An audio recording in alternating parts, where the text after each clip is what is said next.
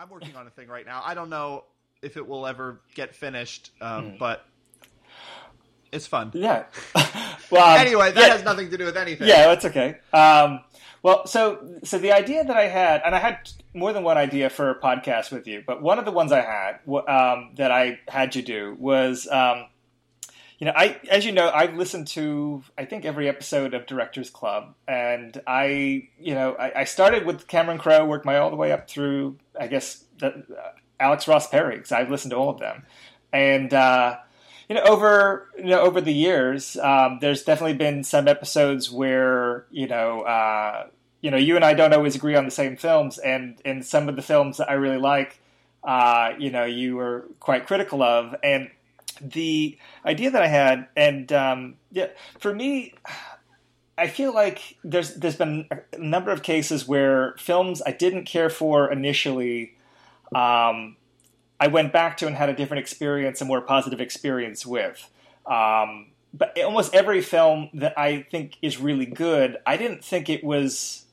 I almost never think a film is amazing on the first viewing, if that makes any sense. Like I almost never trust my first impressions of any film because, and I think I talked about this a little bit on maybe the Rogue episode with you, but like the idea that first time I see anything, I'm constantly, having expectations either met or thwarted the entire running time. Yeah. And because you're as an active viewer, you're sort of thinking like, okay, they're going to go this, or okay, it's this kind of movie. Oh, it isn't. It's like even once you only seen 5 minutes of the movie, you're already sort of building and then subsequently tearing apart these assumptions about what the movie is. Yeah, like for example, even with I know we both had like probably more muted reactions than a lot of people with Mad Max Fury Road. But for the first time that I saw Mad Max Fury Road, I went to it knowing that almost everybody in my life had told me it was a masterpiece. Right off the bat, that makes it hard.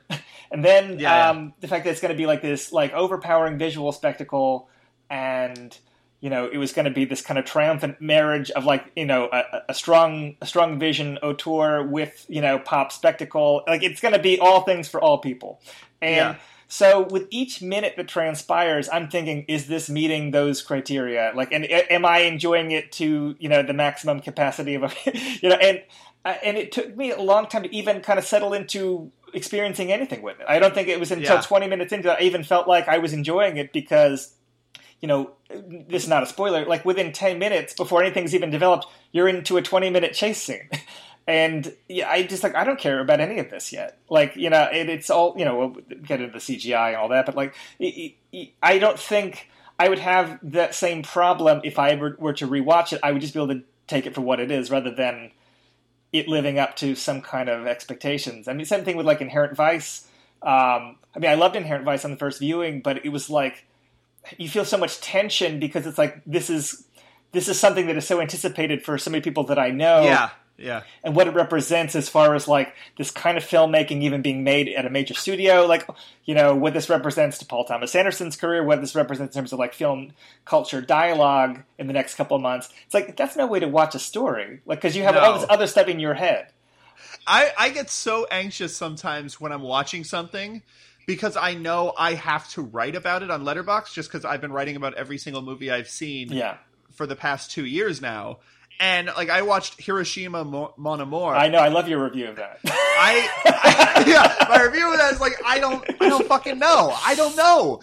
I can't put that movie into words, and it's not like, that doesn't mean that it's more transcendent and amazing than any other movie I can put into words. It's just there's something about that movie that was devastating and that I couldn't say anything about. And I started panicking while I was watching it, thinking like, what the fuck am I going to say on Letterboxd about this movie? Yeah. That won't sound trite. And I panicked a lot about it. And honestly, Rebels of the Neon God was a movie that I actually could have said more, but it was the other thing where it's like, I know exactly what I want to say, but it's not stuff I want to say in public. Right. Because the thing about that movie is I just relate to what shitbags the characters are. They're so and not in a hilarious Todd Solondz like everything is dreary way. They're just like they just hurt people. Yeah. Just because they're thoughtless or they're insecure or whatever, and it's I just felt that movie so hard, but in ways that would just be, awkward and embarrassing to talk about on a public place. Well, also, the other thing is, and I apologize, it's maybe evidence as this podcast progressed so far, I feel like I just have less to say. Like, I don't know if I had an illusion that I had a lot to say because I had a podcast that people listen to, and now that I'm not on a podcast, like, I have been broken of that illusion, but I just feel like I have less and less to add to the dialogue about anything, and I still write reviews just because if nothing else, it will be an interesting journal to look back and be like, oh, really? That's what I thought about that movie at that time. Yeah.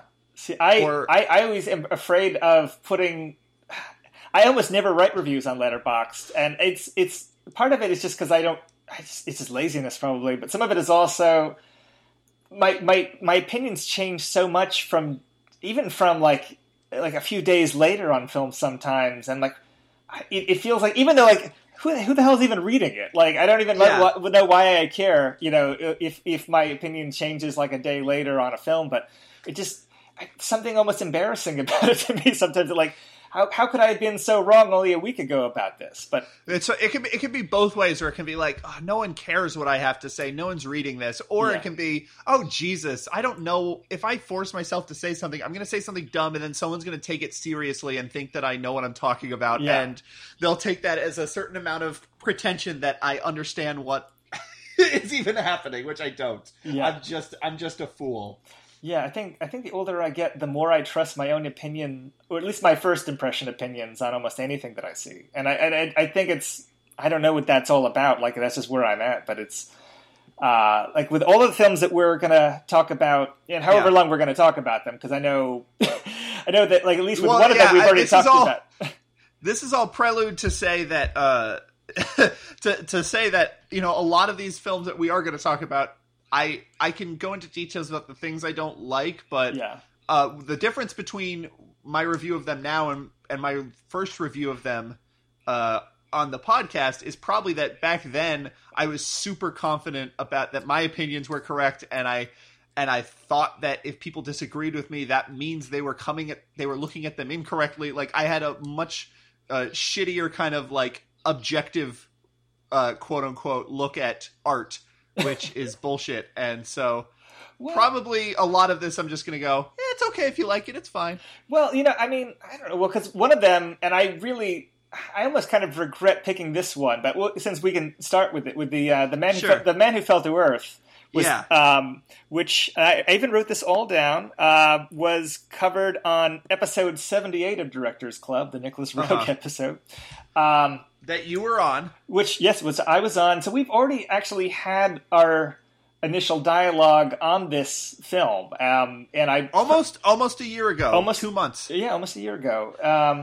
And the thing with that one, why I picked it, I was pretty confident on at least two of them that a second viewing. And let me just like state for the record what I was hoping was that at least one of these films, because these were all ones that you had pretty strong negative opinions on, that at least one of them, a second viewing, you might see something in it that you didn't see the first time that changed your feeling on it, for better, hopefully. But but then it's funny because I told Jim about this idea, and then you guys did a bonus episode where you flat out say that you almost never have a revised opinion going back to a film. And I was like, oh, fuck, I had the worst idea for this bonus episode.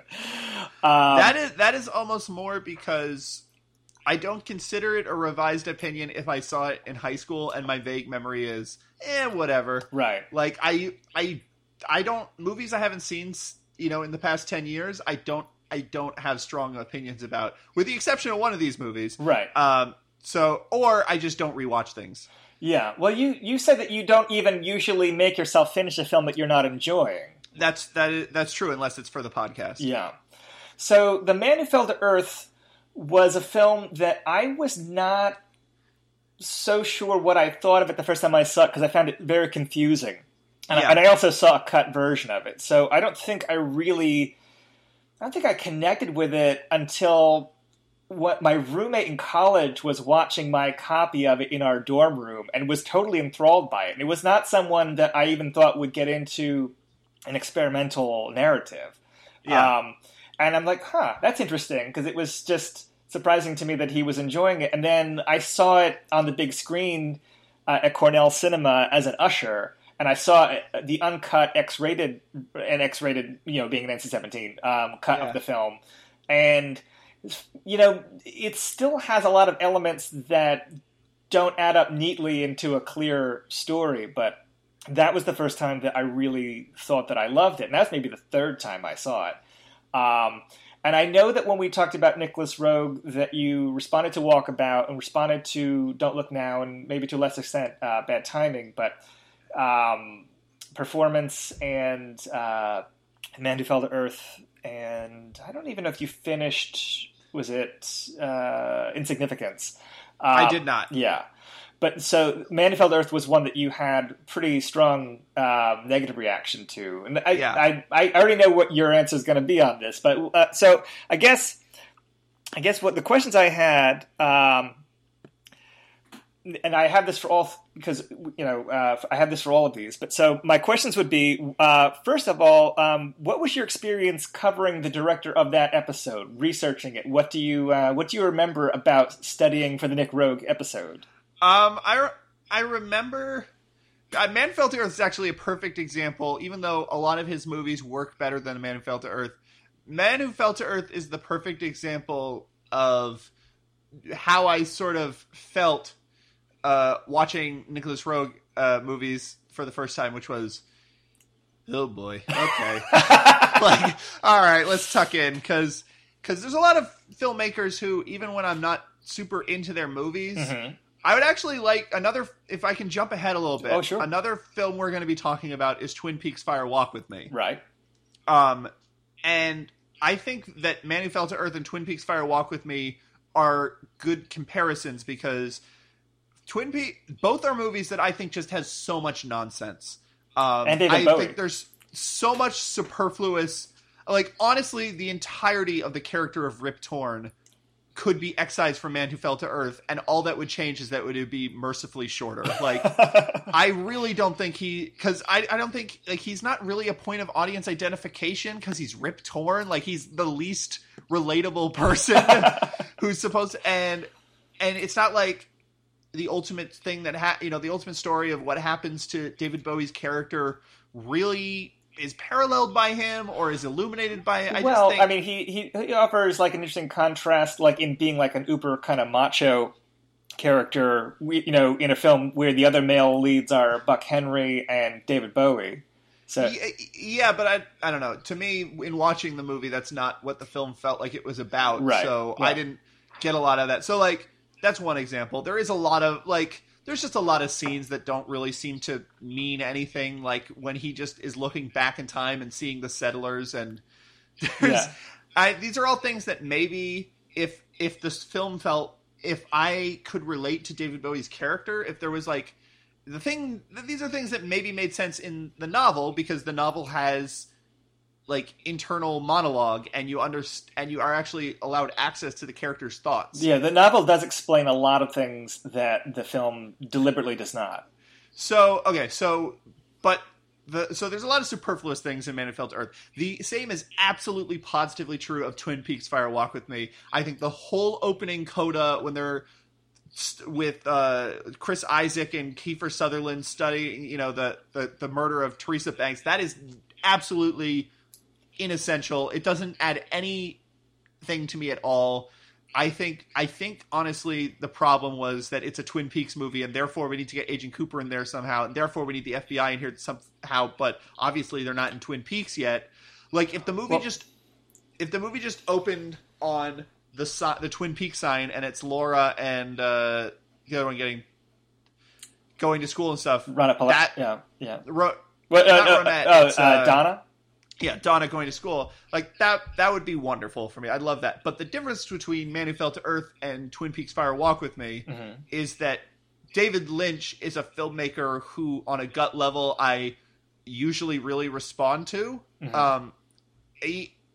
not when he's being at his most sort of self-indulgent, but there's a lot in Twin Peaks that is actually very specific and telling a very specific story and telling it in a very specific way, and it doesn't just feel like little vignettes. It doesn't just feel like, oh, she's dancing and that's all code, and then we explain the code 3 seconds later and it doesn't, whatever. Like, all that stuff is just Lynch's filmmaking style speaks to me more, whereas Rogue's just way of making films feels so impossibly dated to me. Like, it almost felt like it feels like he was trying to make it the most 70s movie ever. There's just so many just dissolves and cross cuts and all of these, and like jump editing and sound design, like, and weird effects, and there's so much in Man Who Fell to Earth that just has not aged gracefully at all, and it's very distracting. So I can't even enjoy it on a moment-to-moment basis because I don't think it's beautiful or compelling, like, aesthetically. Well, no, I mean, it's, you know, I think that's, you know, I mean, it's all very subjective what is aesthetically pleasing. I mean, I have a very different take on it. It's surprising to me only because I know that we both love 70s Altman, and I think there's some superficial parallels in terms of, like, the way zoom lens, like the camera style reminds me a little bit of Altman. With Rogue, is the editing style that really makes it quite different, of course. But yes, and also the content. Altman, sure.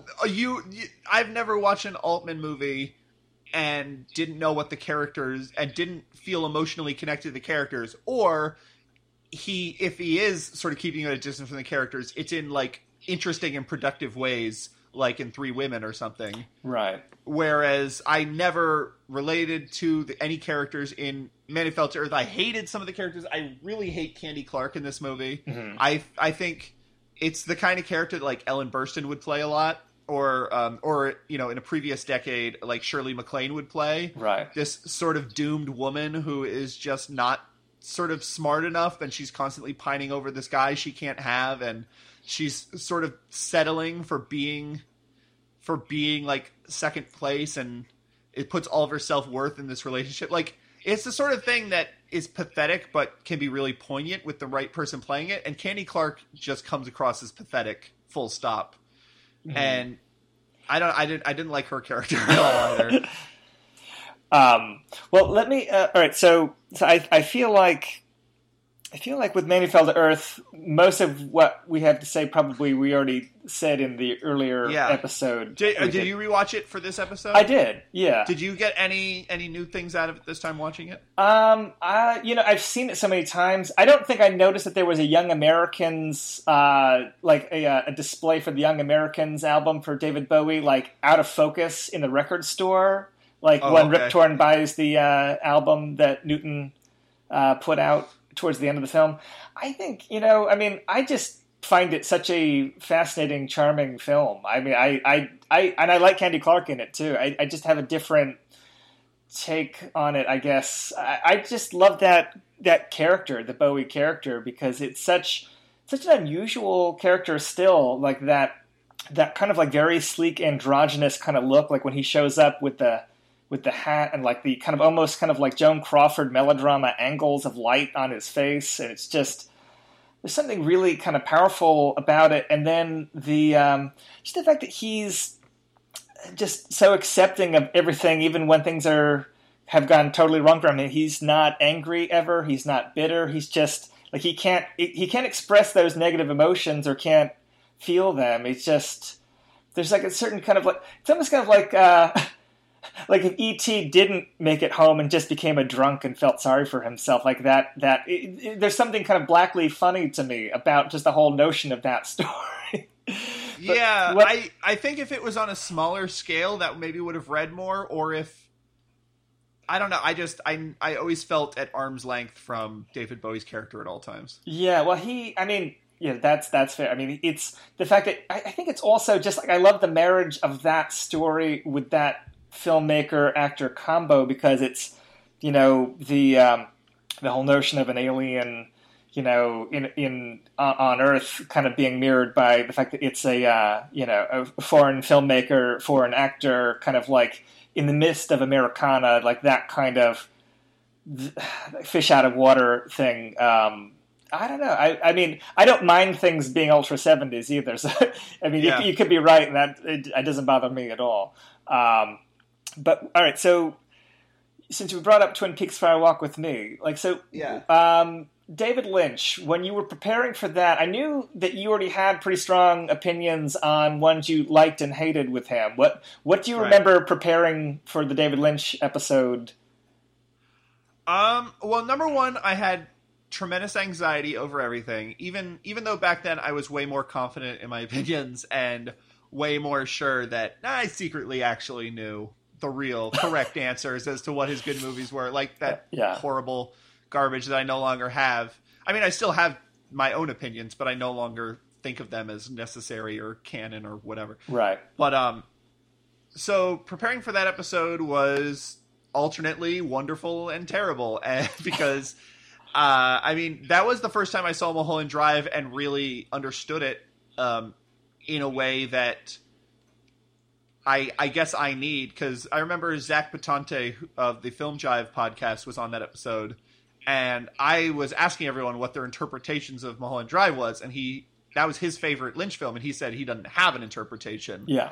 And I thought that was baffling, because I guess just the way my brain works, I need, if there isn't some strong emotional, like readily available emotional undercurrent, I need some sort of explanation for why this thing is good, you know, why things are proceeding as oddly as they are. Well, let me ask you this, like, so, because that's something that I feel like ties together a few of these films, is like opponents of most of these films we're going to talk about feel that they're too obscure, like the intentions are too obscure, that it ultimately doesn't add up to anything. Seems to be the... I think ultimately what happens is, if you make a really enigmatic movie, a lot of people's enjoyment of that movie will end up being reliant on their love of that aesthetic. Right. And just sort of how in tune they are with their sensibility. There's some people who think Lynch's humor is really funny, and they watch Wild at Heart and they're like, that movie's a hoot. Like, that movie is really lively and it's funny and it has all these weird scenes and it's hilarious. And I find Lynch's humor widely just intolerable. Right. And so anything that can't be directly this equals this, and therefore, like, and I also don't have emotional access to, you know, like, that's just done. Whereas, like, Three Women, I don't have a theory for Three Women. I don't know what Three Women is about, but I love every moment in Three Women, and therefore I love Three Women. Right. And if someone were to come to me and it's like, yeah, but it's just another garbage. Oh, it's identity. It claims to be exploring identity, but what is it actually saying about identity to me? I would have no answer. Yeah. I doubt Altman would either. Yeah. And I think that there's a lot of that in Lynch's work that some of it I just have an instant access to, and some of it I don't. Like, Blue Velvet makes 100% internal sense to me. Yeah. Eraserhead, I always think about the Mel Brooks episode of WTF, where Mel Brooks says that he got David Lynch to direct Elephant Man because Eraserhead was the weirdest movie I ever saw, but it was very, very simple and it made a lot of sense. And that is funny because so many people complain the opposite about Eraserhead, but, you know, Mel Brooks, maybe the most obvious, like, thuddingly on the nose person in the history of filmmaking. Yeah. The person who will stop and explain their own joke. He saw Eraserhead and said, "Oh yeah, I know what that's about." Yeah. Well, and I mean, you know, I mean, David Lynch, I never try to talk people that don't like his work into liking it, because I understand why, you know, people would resist it. They either think it's, you know, that the humor isn't funny, or that they want something that, you know, makes more rational sense. If it's something like Mulholland Drive or Lost Highway, where they get thrown out of the story by the abstract element of it.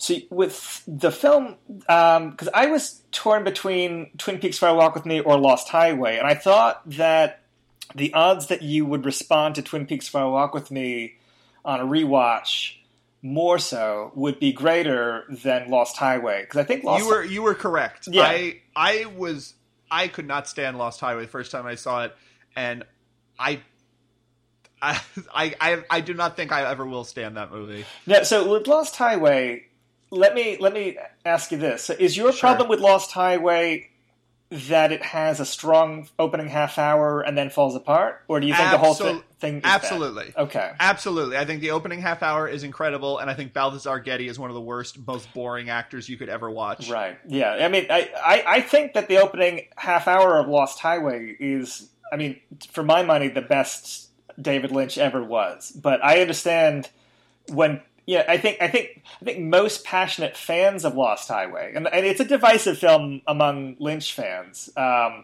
Most passionate fans of Lost Highway are thinking of that opening half hour. Yeah, I agree with that. I think that is what people are doing, and again, it's something that I used to do that I try to no longer do, which is like force people to justify their taste in a thing. Yeah. But like I really do think a lot of people have selective memory with Lost Highway. Well, and we can talk about another film in a little bit where the opening half hour might be what people remember about it the most. Uh-huh. But the thing with Lost Highway, I like the entire thing. Like I think that the tailgating set piece is a little bit broad for my taste. It's almost a little more Coen Brothers-y. When it gets Coen Brothers-y with his like mobster violence in Mulholland Drive, also that I like it okay, but I like when he deals with dread more than I like when he does comic set pieces around the dread. Yeah. But with Fire Walk with Me, so I think I got the impression in the Lynch episode that you hadn't seen Fire Walk with Me in a while when you had done that episode. I didn't watch it in preparation. Okay, that's what I thought. I watched it after I finished Twin Peaks. Okay. And what was your first impression of Twin Peaks Fire Walk with Me after seeing it following the show? It was a massive disappointment because it featured almost none of the things I liked about Twin Peaks. Okay. So going back to it now, what was your take on it this time? I think it is an incredible movie buried under a bunch of nonsense. The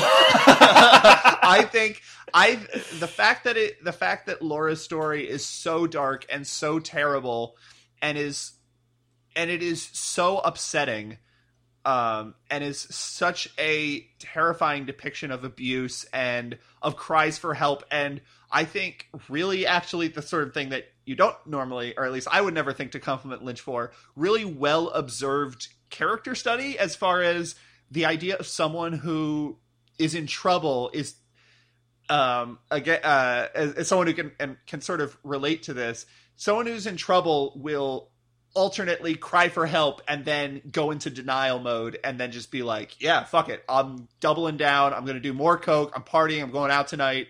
And it feels like scene to scene, Laura just switches between whether she's panicking or whether she is suppressing those panicking. Even after she figures out who Bob is, which is pretty early on in the movie. Yeah. And I don't want to spoil it for anyone who hasn't seen the show Twin Peaks. Right. But it is an incredible movie. But then there's also just, oh yeah, and then we get to see how Bobby became a drug dealer. What? Who cares? What does that have to do with this story? Oh, and then we get to see Cooper hanging out in the FBI headquarters. What does this have to do with the story of a girl who is spiraling downhill? Like, well, and then also there's the log lady shows up and does a log lady thing, and then there's more Black Lodge stuff. Like, the idea, even watching the show Twin Peaks, the idea of Black Lodge being anything other than a representation of Cooper's dreams, I've always hated. Really? Okay. Yeah, I really don't like the mythology of that show. I like the best parts of that show are when it's being evocative, and the worst parts of it are when it's nailing down sort of this equals this. Right. And for the first, like, say 9 episodes of that show, pretty much up until they solve Laura's murder, like, they do a really good job of not nailing down anything about what is being evoked, and so all of that kind of thing in Fire Walk with Me is nails on chalkboard, and then there's a bunch of humor in Fire Walk with Me that is just the worst, especially early on with Kiefer Sutherland and Chris Isaak. Yeah, but I think under all of that, and just the story of Laura Palmer, if he had somehow, and I mean, this is my problem. Like, I think David Lynch has a problem with restraint, and it's clearly not a problem to people who really love everything that he does, but to someone who doesn't, like, if he just had someone to say, no, this is Laura's story, we should make this a short film, like a short, like 90 something minutes, and just tell the story of Laura's final days, and you can still keep in the surreal elements, you can still keep everything else, but not tying it so hard to the show. It would just be an incredible movie for me. Well, you know that, I mean, you probably already know this, but the original assembly cut of Fire Walk With Me was much longer and had a lot of scenes that had more of the humor of the show and had more of the characters from the show, and he had to pare down as you know, much extra material as you're already having an issue with in the final version. There was even more of it that was like pared away to get to this very dark story of the Laura Palmer story. But for me, I saw that film having never seen the show. I had seen it actually not even really being much of a David Lynch fan, but it was a film that was getting some word of mouth among people I knew as just this really weird, acid trippy kind of movie. Like, so even as much as it might play strange if you've seen the show, I mean, it was like non sequitur city when I saw it. Like, I didn't know anything. Sure. Like why, when the man from another place shows up or the white horse shows up, like, but it had like this unhinged horror movie element to it. Like when Bob would appear in the bedroom, or even like that shot cut when she's at Harold's house and like trying to talk to him, and then there's like a sudden cut to her face, kind of like showing kind of like a demonic face. You know what I'm talking about? Yeah. Like, it's a scary movie. It is, absolutely. I think the early scenes that you're talking about with Chris Isaak, it's probably pretty apparent to you, are like meant to be a satire of the show like everything that you associate with Twin Peaks is like inverted. And I think that that scene where they're like breaking the code with the woman is meant to be a satire of like fan theories regarding the symbolism in that show. Yeah, the thing about that sort of thing is just, if you are against that, then just don't engage in it. Like, I don't think going out of your way to just like totally make your movie lopsided and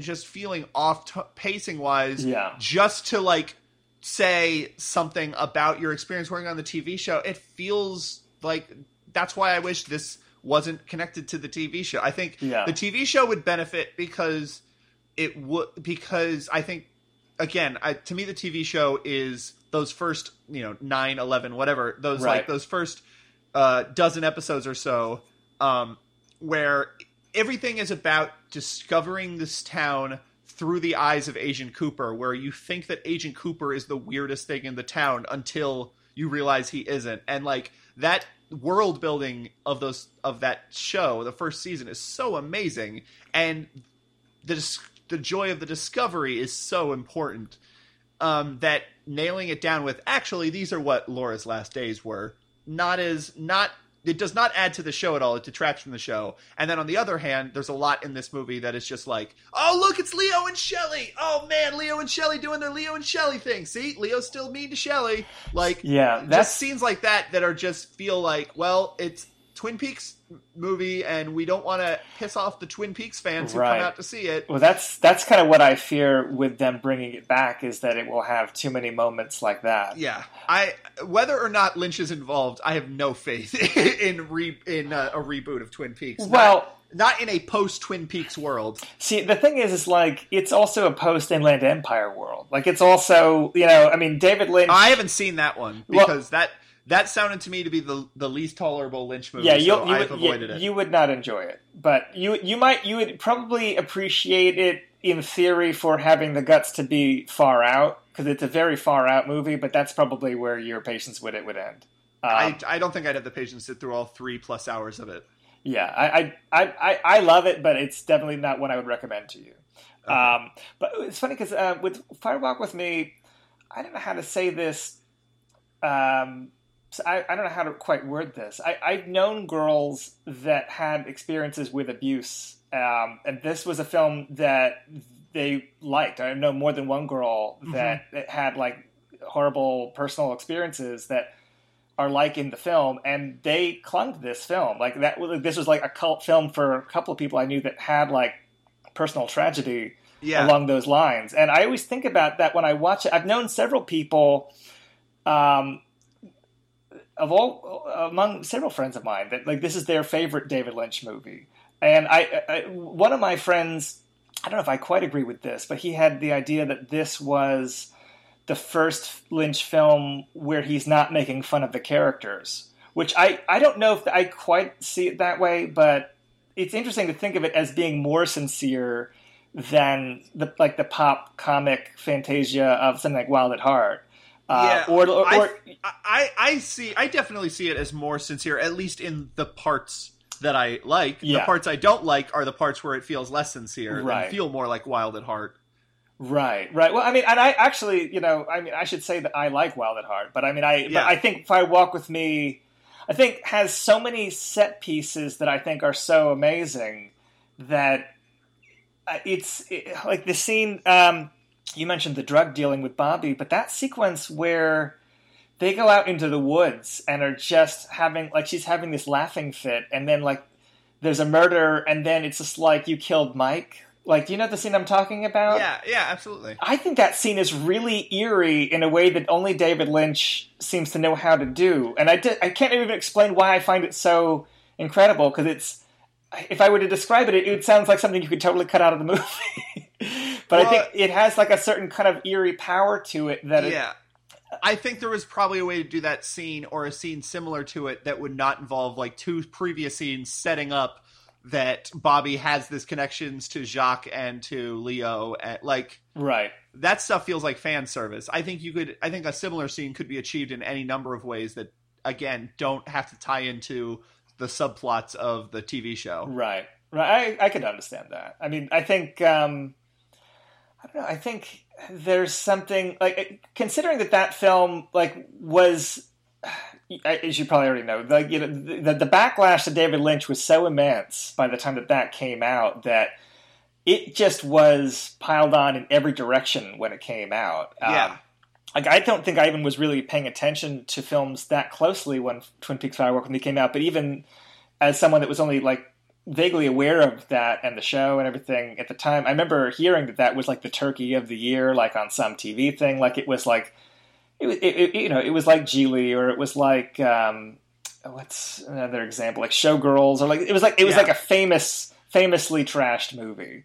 And it's weird that, I mean, I think it was Cahiers du Cinema, like, had it like in the top 10 films of the 90s, when they assessed the decade later on. I don't know if I would go quite that far, but I think that there's, for a film that had such a poisoned reputation, I think it's got so much to recommend it that I thought that you would respond at least to the Laura Palmer narrative. I'm glad that you at least like that element of it. Yeah. The first time around, I couldn't even appreciate that, just because I was so annoyed that it wasn't the tone of the show. Mm-hmm. Looking back now, I do think there is an honesty to it that you don't often see in his other works. Even the works I really love, there is a grounded, real emotion in that it's such a small scale terror. Yeah. I mean, the thing that I don't like about the mythology is that the idea of I'm trying to word this in a way that doesn't spoil anything. Right. But I like horror on a small scale, and I think that Lynch often kind of instinctually tries to make terrible things good versus evil, or at least contextualize them in that way and then subvert them. But like, he can't ever just let things be. Frank Booth can't just be this horrible person in this town. He has to sort of represent everything that Kyle MacLachlan fears. And I mean, it works great in Blue Velvet, but there is, he can't he can't just ground something. Well, I mean, that's not true. He grounds things in the moment. The thing about his films is he'll ground very small things in the moment. They're not actually like giant fantasies, battles between the forces of good and evil, but on a moment-to-moment basis, there'll be weird grounding moments, like the sex scenes in Blue Velvet, like with Frank Booth. It's so weird and specific. It doesn't, yeah. But yeah, it always has a larger than life quality. Also, I think Lynch just has a spirituality that I do not. Yeah. Like, I think there is something that what gives it away? The angel at the end? Yeah. Well, there's that sort of thing, and also there is the idea of tying small scale human tragedy and suffering to this idea of forces in the world that are good and evil working to each other. Like, I don't have any connection to that sort of thing. Yeah, and actually that was a complaint in some corners that a real serious, and I'm treading lightly also, like a real serious social problem could be explained away as involving possession from an evil force. I don't think I wouldn't. That's not my criticism. Like, that's just one that was voiced. And I wouldn't criticize it in terms of like, this movie is insensitive or this movie is regressive, right? Or anything like that. I think that he just accesses emotions in those kind of roundabout nightmare ways. And I think that's fine. And I think I'm glad he does it. And I'm glad that he does it that he trusts himself to do it, even if he doesn't always understand what he's doing. Right. Not like David Lynch is an outside artist. He doesn't understand. Like, clearly he's a great craftsman and a great artist. But like, in that he works on an instinctual level that clearly so many other people have those same feelings. And I'm glad for those people, that the people who love everything David Lynch does just because his sensibility is so in tune with their own. But I am not one of those people. Yeah. Well, I think it's interesting because you don't really fit into the Lynch lover or Lynch hater category, because you love and hate things sometimes in the same film with equal measure. Yeah. Yeah. I actually saw the first David Lynch film I outright hate recently, because he did a concert film of Duran Duran, and it's why do you hate it because it's Duran Duran, or like how offensive can a concert film be? The problem with it, I like Duran Duran, and I love David Lynch, and I think that it looks well photographed, like Peter Deming shot it, who shot Lost Highway, and the problem is that when David Lynch is brought in to do commercial projects, I think he has like a very he falls into self-parody, I think. He becomes like the guy paid to bring the weird. And I think that like Christopher Walken in an Adam Sandler movie. Yeah, exactly. And I think that he brings in like all of these odd visuals that he then lays in over top of the performances, in a way that is distracting and not flattering to either one of them. And I don't know how much of it is like done live in the moment, like superimposing things that like he had pre-planned, but like, so say for example, like Come Undone, the Duran Duran song is being performed, and like there'll be like cuts to shots of like hot dogs on a grill, because they come undone too, and it's just like, it's just dumb. It's dumb, and I mean sometimes the images work. I mean and it's shot black and white, so it looks kind of evocative, at times. And Duran Duran are doing their best, considering they're like really trying to push a new album that I don't know, but they're also, throwing out the 80s hits, Yeah. I don't know. There's just something that rubbed me the wrong way with it, but, it's bound to happen. I can't, and I feel good that I'm not like so forgiving that I can forgive, something that my first instinct is to say this is kind of bad. Do you even like, so like, it's funny you say, yeah, it's just kind of dumb. I feel that way about movies that people love by David Lynch. I feel that it kind of just feels like dumb self-parody. But have you seen other like little I've seen everything. One-off projects. Okay, so how do you feel about like Dumbland for that matter? Like, that to me feels like the worst thing he's ever done. Well, no, I actually like Dumbland more than the Duran Duran thing because it's shorter. Sure. Yeah, but honestly, I would say this. I think that the things that he does for the internet, with the exception of Rabbits, I think are. I don't really care about it. I think that as a feature film director, like things that played theatrically, I think he's one of the great American film directors. I think that Dune is the worst one, and even Dune has a lot that's interesting. I mean, there's stuff in it that I think is stupid, but I that's a compromised film. I still think there's a lot that's interesting about Dune, and then everything else. Well, Elephant Man, I like it. I respect it more than I ever rewatch it.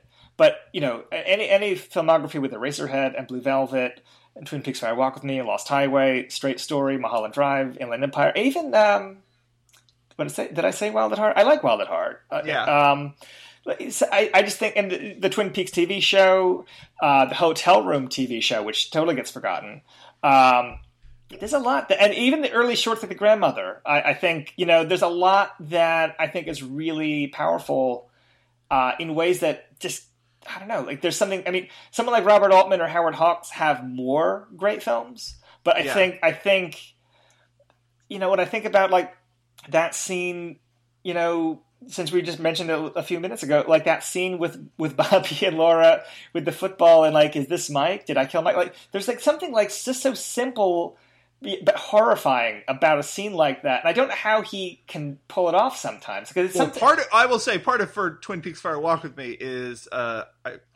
what's the actress's name? Cheryl Lee. Cheryl Lee is unbelievable. Yeah. In that movie, she is so good. Yeah. Yeah, when she leaves the house after seeing something horrifying and then like cowers in the grass by some bushes, it's almost like a scared animal, and it's just like, I don't know, like there's like these little touches to it, like just the way things are staged and framed. Like I don't know what his process is, like just encourage.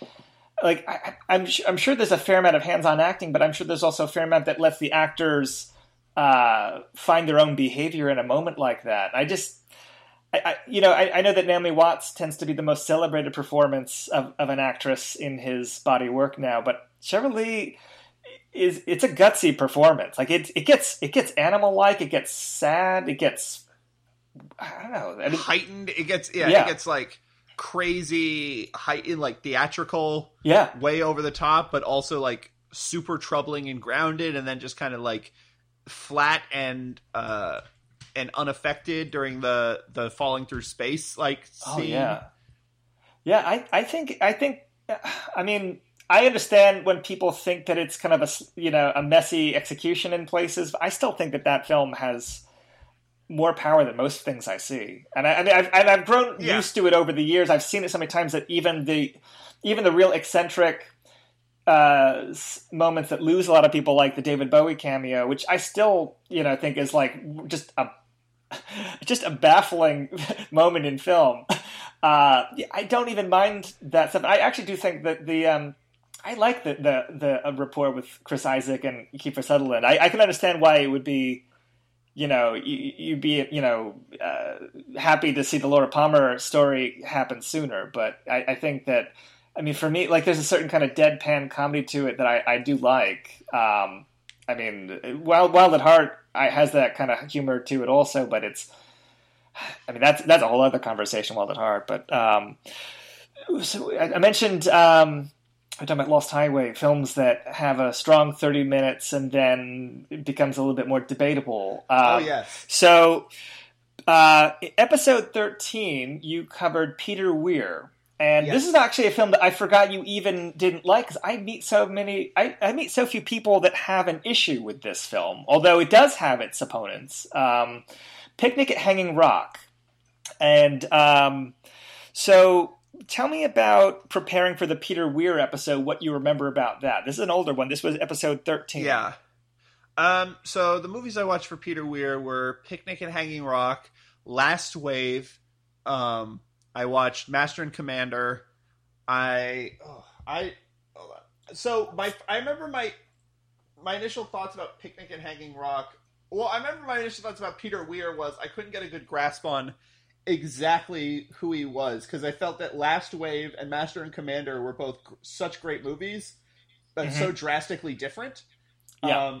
Mosquito Coast. I love Mosquito Coast. And Fearless. Fearless is great too. So he does a lot of very different kinds of movies that are high quality. I just got The Way Back because we had an extra copy at work and we didn't have the artwork for it, which means we would have had to sell it for like really cheap. So I just took it home. So I have The Way Back now too, and I'm excited to watch that because I heard that's actually pretty good. I've heard good things about it. You know, I got to confess right off the bat, I've seen almost no Peter Weir films. I've seen Picnic Hanging Rock. I've seen The Last Wave. I've seen Dead Poet Society and The Truman Show. I think that's it. Okay, so I haven't even seen Fearless, which was one of Jim's favorite films. So Fearless. Fearless was, I think, the thing we talked about the most. Yeah. Probably just because I had to make everything about me back then. Like, again, I'm glad I don't have a podcast anymore, and I can't enable myself to just be a self-righteous asshole. And I couldn't just let Jim and I think Brendan Leonard talk about Picnic and Hanging Rock. I just had to make everything about justify why you like it to me. Right. So you've seen Last Wave, though. I have. It's been a few years, and it's what I remember about it is that it's the only one. Well, not that I've seen that many, but it had some. You could feel that it was from the same filmmakers, Picnic and Hanging Rock, which I don't get that impression from the Hollywood films that I've seen. Yeah, that's absolutely right. He is a good Master and Commander. Is just really, really solid, fun entertainment. There isn't really an emotional core to speak of other than like the doctor and the captain of the ship have a fun little relationship that gets worse and better as the movie goes on. But it's not a powerful movie by any means, but it's very fun and well made. Okay. So he's a good technical director, even if a lot of those Hollywood movies, I do think you're correct that he kind of just had to bury any style that he did develop. I haven't seen Gallipoli. I haven't seen Year of Living Dangerously. I haven't seen Witness actually. So I don't exactly know if he. Oh, I've seen Witness. Okay. And have you seen The Cars That Ate Paris? No, I haven't. Neither have I. Okay, so I don't exactly know. There's a pretty big gap where I don't know how his style evolved or devolved or whatever. But so I want to ask you about Last Wave compared to Picnic Hanging Rock because they actually both have the same problem, which is they almost unspeakable levels of palpable but totally ambiguous dread. Yeah. But then they squander it all away by getting way too specific with the procedural details of whatever element is introducing this dread. Okay. Yeah. My memory of Last Wave, I gotta confess, is a little bit foggy now. It's been a long time since I've seen it. I do remember it has that same actor from Walkabout, right? The guy that played the Aborigine in that. Yes, it does. He's on trial for killing someone in a tribe, and then they're trying to... And it was over a relic or something that was stolen or something that was happening that none of the Aborigines will speak about to the white man, because what it actually is the apocalypse. Okay. A sort of cleansing wave that happens. That's right. Okay. So it's about this lawyer who has been assigned to defend this Aborigine who murdered, and in sort of forcing his way into their world and to figure out what's going on, he uncovers this sort of thing. But it gets really procedural. Okay. So I will say I much prefer Last Wave, if only because A, it has an incredible... it picks up that sort of dread. I think it squanders most of it away, and then it sort of picks it up again in the last 15 minutes, and it has a great apocalyptic ending. I remember the ending. Yeah, I remember the ending being my favorite part about it. Yeah. So, and also, which is just a totally nonsensical bias of mine, I like modern settings more than I like historical ones. That's right. I remember this from the Jane Campion episode. Yeah, there is. I've gotten a little better with it. Yeah. As I've, I actually I watched a BBC production, The Hollow Crown, which was a Sam Mendes produced sort of series, which was Richard II, and then Henry IV and Henry V, Part 1 and 2. Mm-hmm. Or was it Henry IV, Part 1 and 2? At any rate, I saw Richard II for the very first time, and it was my access point to the emotional sort of core of of Shakespeare. And since then, I've sort of realized, I actually find a lot of that stuff really fascinating in that era, and I can probably put away those biases, but I'm sort of getting there little by little. Modern settings, there's scene, like Walkabout, the scene with that one shot with the swimming pool and the beach, just sums everything up.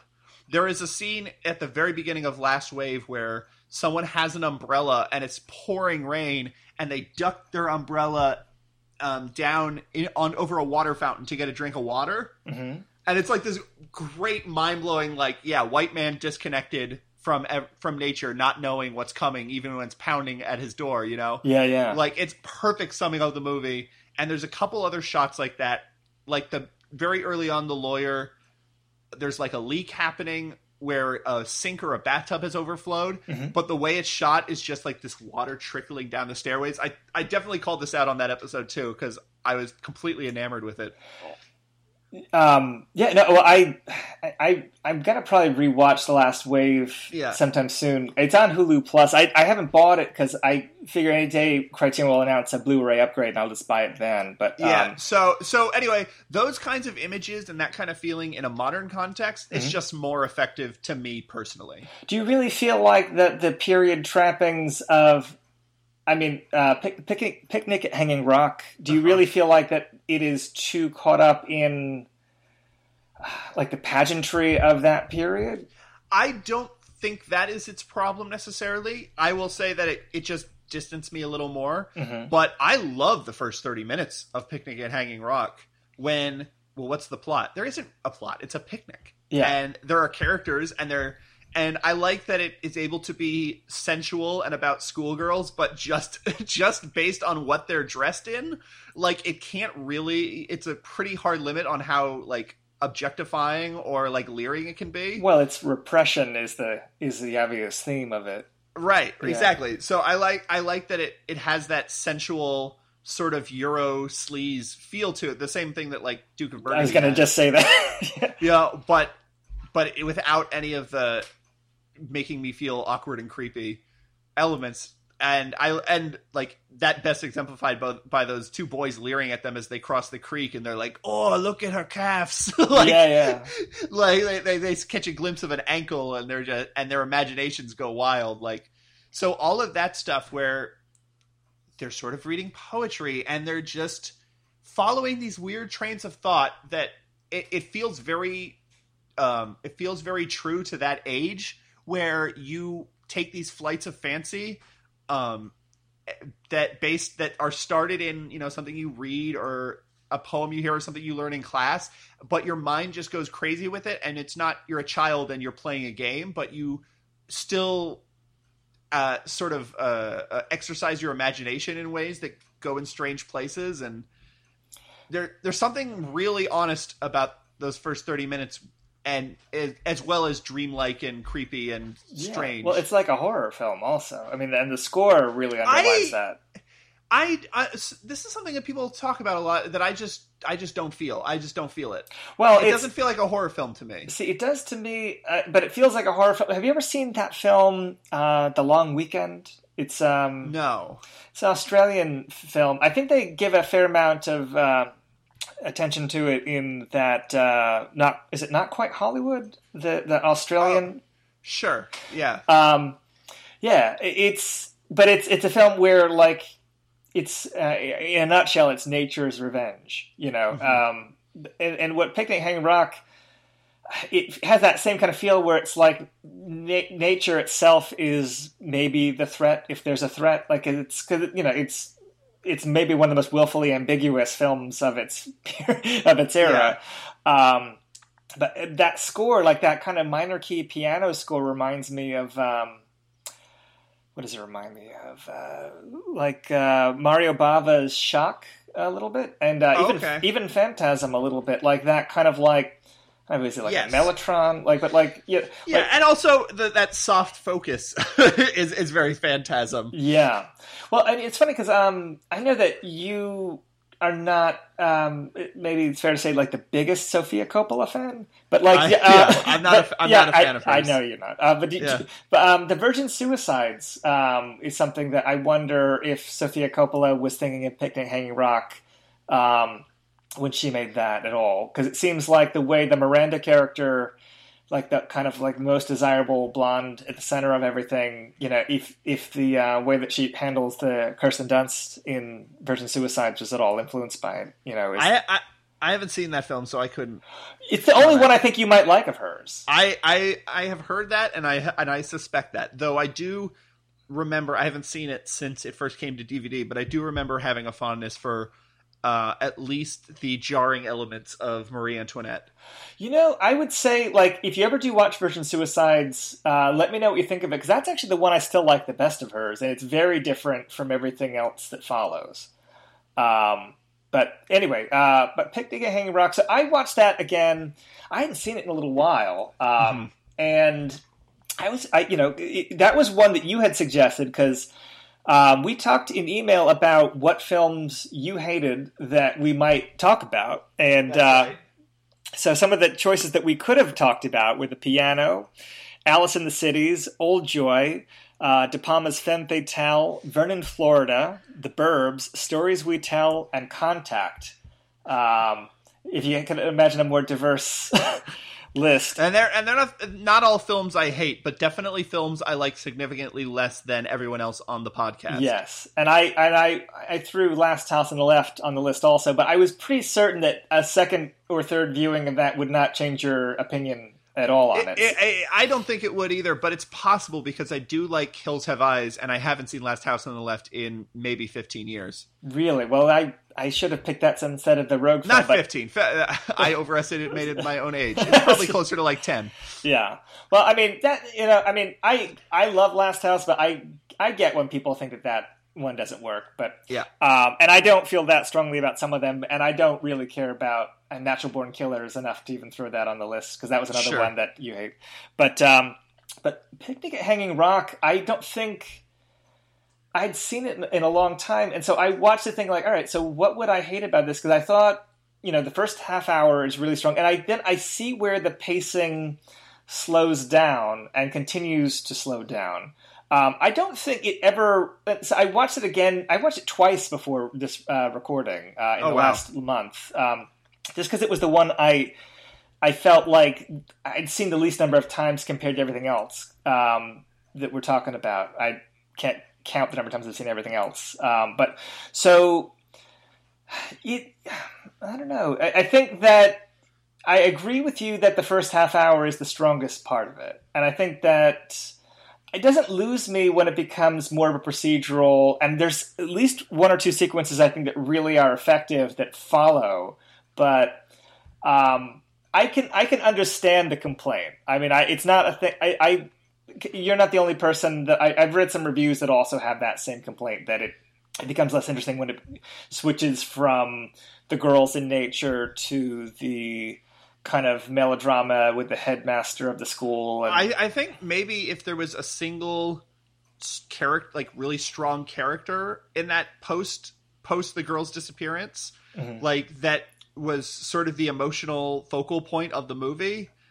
I mean, that might be work at cross odds with just how ambiguous and how enigmatic the movie is trying to be. Right. But like, I think I would probably have been able to tolerate the procedural stuff more, but because I didn't know any of the characters, I didn't think any of them interesting. I didn't think those two boys were good characters. They were just sort of their stock, and I like their interactions before and when they see the girls crossing the creek, just because of the contrast it serves for those idyllic sort of picnic scenes. Yeah. But I don't think that they're actually interesting on their own, and what they feel about the girl's disappearance is interesting. Well, what's interesting, so I'm gonna for the next 2 or 3 minutes, I'm probably gonna be spoiling some Picnic at Hanging Rock stuff. Sure. But so that girl Sarah, that they can't afford to keep her at the school, so the headmistress starts treating her rather cruelly. Yeah, I think First of all, I think it's bizarre that she's the sister of one of the two boys that's looking for the girls on the hill, and it's never really. They don't really ever drive up. It's like it's kind of like sort of alluded to in passing, because like he talks about like a vision of seeing his sister like in a dream right before you find out that she's been murdered, kind of randomly, and that sequence when the girl that's been found on the mountain is brought to the classroom in the red gown, and she's put in the center of them, and then the girls all start acting hysterically, like pulling at her, like asking her questions. It's just so strange. And then they cut to like the fact that like that girl Sarah is like tied to the walls because of her posture, like she's being like restrained like a prisoner. I forgot that all of that was in the film. Like I remember it being kind of like a fairly straight procedural, and I think that when we talk about like rewatching a film, I was trying to like put myself in the mindset like the first time I watched it and not knowing where it was going to go. So when they go back to the hill, you don't know what's going to happen. But then rewatching it when you know that nothing else is really going to happen, except that like, you know, someone's going to be murdered off screen and then there's going to be a suicide off screen. It's just such a strange construction. It had me wondering, do you think that a film that has its strongest 30 minutes at the ending is inherently better than a film that is top-loaded with its opening 30 minutes? Or is a 30 strong minutes enough to make a film worth seeing at least once? I think 30 strong minutes is definitely enough to make a film worth seeing once. It doesn't make it... I rarely... I mean, like it was funny. You were talking about there's parts of Fire Walk with Me that are just better filmmaking than 99% of what you see elsewhere. Yeah.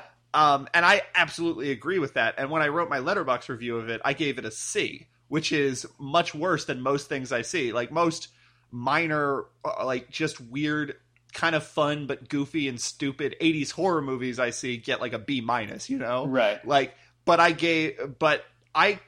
find it personally really difficult to not look at a movie holistically. Right. Unless, you know, just my memory happens to be more selective with some films than others. But like, if I can't forgive a 2.5 hour movie just because 1 hour of it is incredible. Right. And that's sort of the way my mind works. That being said, like, I'm glad I saw Picnic and Hanging Rock because of that 30 minutes. And I don't know if inherent... I think films are such... they're so alchemical that that you can't really say anything inherently. Like, it's better if it's better at the finish. Like, it just depends on what the film is doing. Like, right. A film that sort of has your attention, but you don't know how you feel about it, and then the last 30 minutes are incredible, well, that's often the first time you see Audition. You know, right. like that movie, that clearly works in its favor. And then the second time you see it, knowing what's going to happen, everything else becomes so different, and you begin to realize how the entire movie is really good. But the first time I saw Audition, I was like, all right, I kind of get it. And then, oh my God, awesome. Like, yeah. You know, but then there's some movies that if they have a bad opening hour and they have a great last 30 minutes, I might never see the last 30 minutes because I don't often watch movies I don't watch the movie all the way through. So with this one, knowing that you had a bad first reaction to it when doing the Peter Weir episode, did you go into it kind of like, well, I know that I'm gonna have that same reaction and then have that same reaction? Is that... No, I hope springs eternal. And there's, so the thing about this thing, and we haven't talked about this movie yet, but the first movie I watched to prepare for this episode was Crash. Yes. David Cronenberg's Crash, which was the one I had seen the longest ago, because I didn't watch it for the podcast. Right. I had watched it in high school, and I hadn't seen it since then. And that I had turned... I don't think that's like a masterpiece, but I had turned really hard on that movie. I like that movie a lot now. Yeah. And I hated it the first time I saw it. Oh, I know. And so every single one of these subsequent movies I watched, I approached it with that fingers crossed kind of hope. And I think actually Picnic and Hanging Rock was the next one I watched. I think it was. Yeah. So I had that hope in the back of my head, like, I could have been wrong. I could have actually, my taste could change enough that I really get this. And at the very least, this time watching Picnic at Hanging Rock, I didn't feel tricked. Like, there is a certain level of betrayal when the first time you see first time I saw Picnic at Hanging Rock, and I just got so mad at Peter Weir for squandering it. For like, why did you do that? Why? Why? Like, are you punishing me? I felt that kind of feeling to it, and then just watching it again, just knowing how it's going to be, you're way more accepting of that, and you just know, oh well, this isn't for me. But yeah, I think I as much as I love the entire film, and I really do, I think part of it is I'm attracted to the perversity of it being so top heavy that way. The fact that it kind of wanders into this other territory, I find it interesting that that's what he would choose to do. Well, another film we didn't do that maybe that they're doing similar things. A movie I didn't even watch the first time through, because this is one of those films that I hated the opening so much that I couldn't get through it, was Code Unknown. Oh. Is Code Unknown a film to you that, like, because the Code Unknown opens with a big inciting incident, and then you follow all these characters who are involved. Yeah. And from what I saw, which was about 45 minutes of it, it seemed to have almost no effect on the subsequent stories, or at least that I could make out. Again, also I just found it narratively difficult to follow. But yeah, is it a similar feeling watching Picnic at Hanging Rock? Like the feeling of, I like that it almost no, because Code Unknown builds to a climax that I like. Oh, okay. So I just haven't seen the climax of that one. Yeah. Well, Code Unknown, I think, is my favorite film from Michael Haneke by a good margin. I think it's a really fascinating film. But the way that he tells that story, I can understand it being not for all tastes. But I think that there are sequences in it that you would respond to in and of themselves, and it's such an episodic structure that you just kind of have to go with it. Like, some parts you're going to find more compelling than others. And actually, now that I said this, that and The Piano Teacher, I should say, tie with me for my favorite of his. But yeah, no, Code Unknown does build towards an ending that I think is pretty memorable. But yeah, it's not Picnic at Hanging Rock. I think the ending, it just takes you back to that mountain and those girls in the dreamy slow motion. I think that ending is quite beautiful. I blame him for my student film that I made when I was younger having no proper ending, because I was so caught up in the idea that you didn't need one. But that's funny. Yeah, I kind of resent it for that. But well, it's funny because you mentioned, I think it was on the last episode that you were on, an unsurprising dislike for the films of Michelangelo Antonioni. And L'Avventura is a film that also has a mystery that is just never resolved. And to be fair to Antonioni, I've seen 2 films. Well, you've seen, like, what, L'Avventura and Blow Up? I saw Blow Up. I can't even remember what the other one was. It was a lesser, and I can't even remember what it was. Well, it's funny because of things that I noticed that you don't like in films, a lot of the tendencies can be traced back to Antonioni or Godard. Yeah. And Antonioni is, your dislike for films that you feel are trying to comment on boredom by being boring themselves. I feel like that charge is what, that comes from Antonioni. Mm-hmm. I don't think Antonioni's films are boring in the slightest, but that's where that impulse comes from, like that lack of action. Yeah. Being meant to convey a theme. I don't necessarily even mind. Yeah, I think. Yeah, I don't know the right way to say this. That makes sense, because it's so subjective. Everything is just so subjective. I don't have a treatise on like film should or should not do this. Right. But like, I really appreciate Goodbye Dragon Inn for what it is and what it does. And that movie is all about inaction. Yeah. And it says so much with inaction.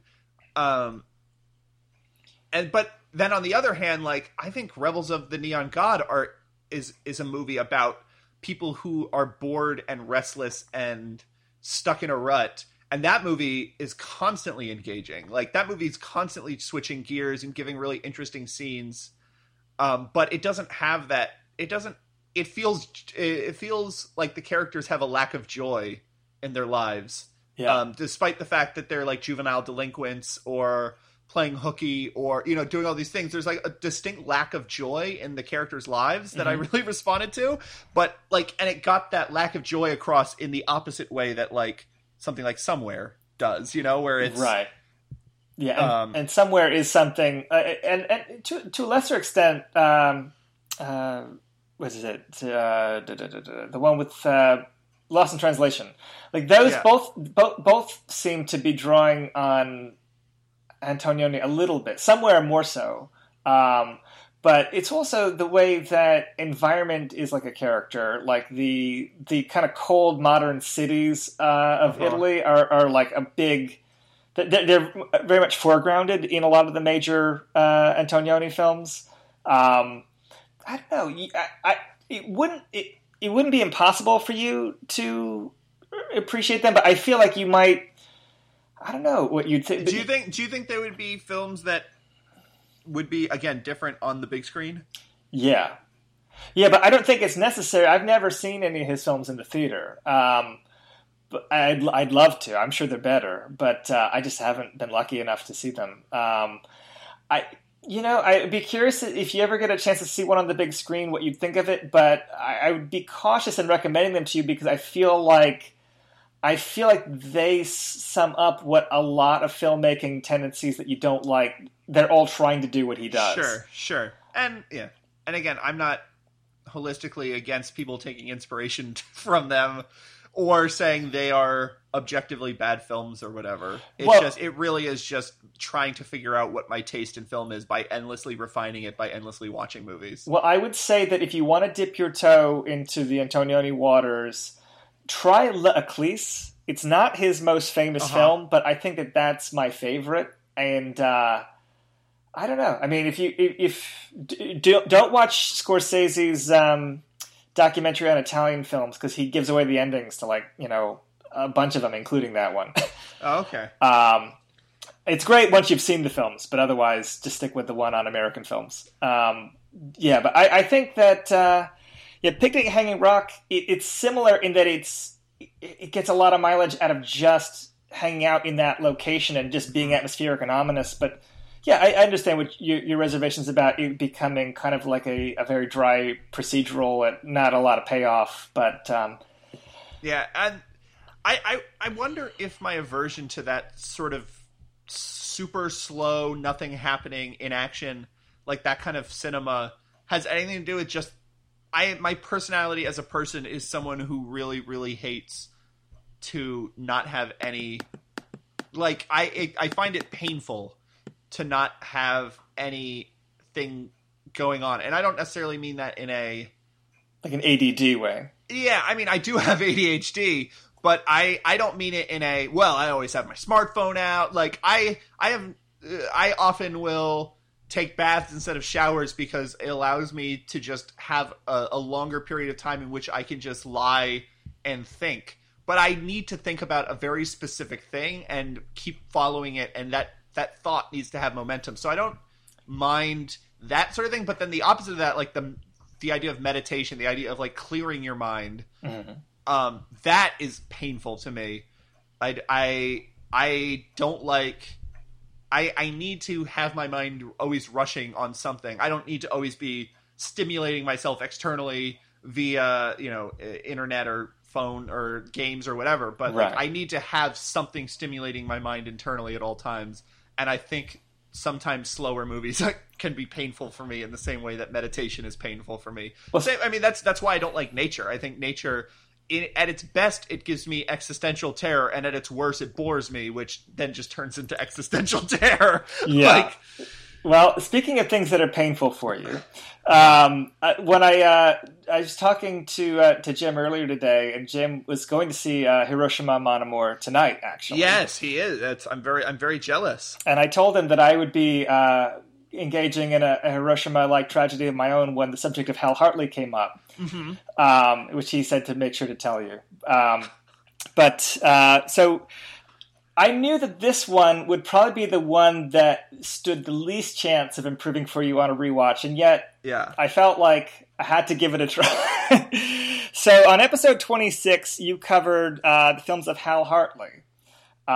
Is it fair to say that Hal Hartley is your least favorite director covered on the podcast? He is my least favorite director covered on the podcast, and as far as personal taste in film goes, he's my least favorite director of all time. Though, as far as like, I wish there are other filmmakers who I think are just hacks and harmful and have no voice, and that like I wish they weren't making films more, because Hal Hartley is not so in the culture that it's like, oh, I can't stand that all anyone could talk about is Ned Rifle. Like, I am perfectly fine with Hal Hartley continuing to make movies until his heart stops. That's fine by me. I don't have to watch any of them. That's true.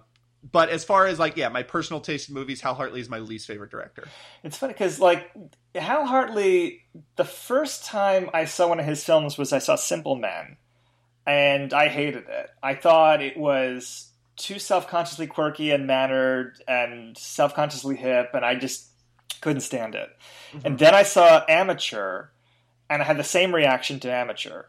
And I had the same reaction to Nadja, which is not a Hal Hartley movie, but it might as well be. It has a lot of the same actors, has that same style. And then I saw Trust, and I loved Trust. And then I saw The Unbelievable Truth, and I loved that.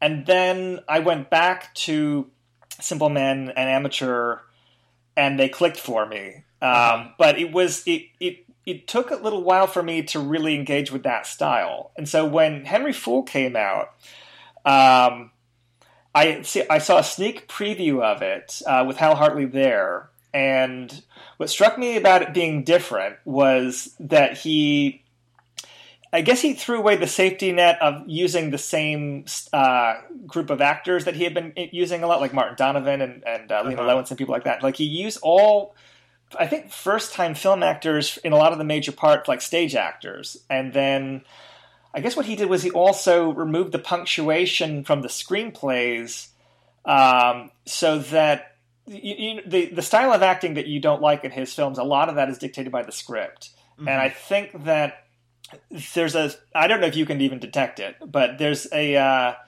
slightly looser feel to the dialogue than in something like Trust or Simple Men or like some of the earlier ones. Like, it's a little bit looser than the earlier films.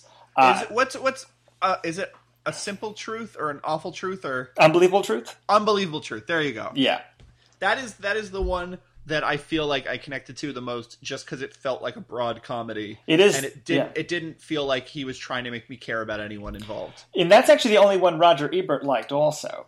And he got increasingly impatient with Hal Hartley. Well, yeah, I will also say, if I was a film critic who was forced to watch all of his movies, I'm sure that I would not have my live and let live approach to Hal Hartley, the director.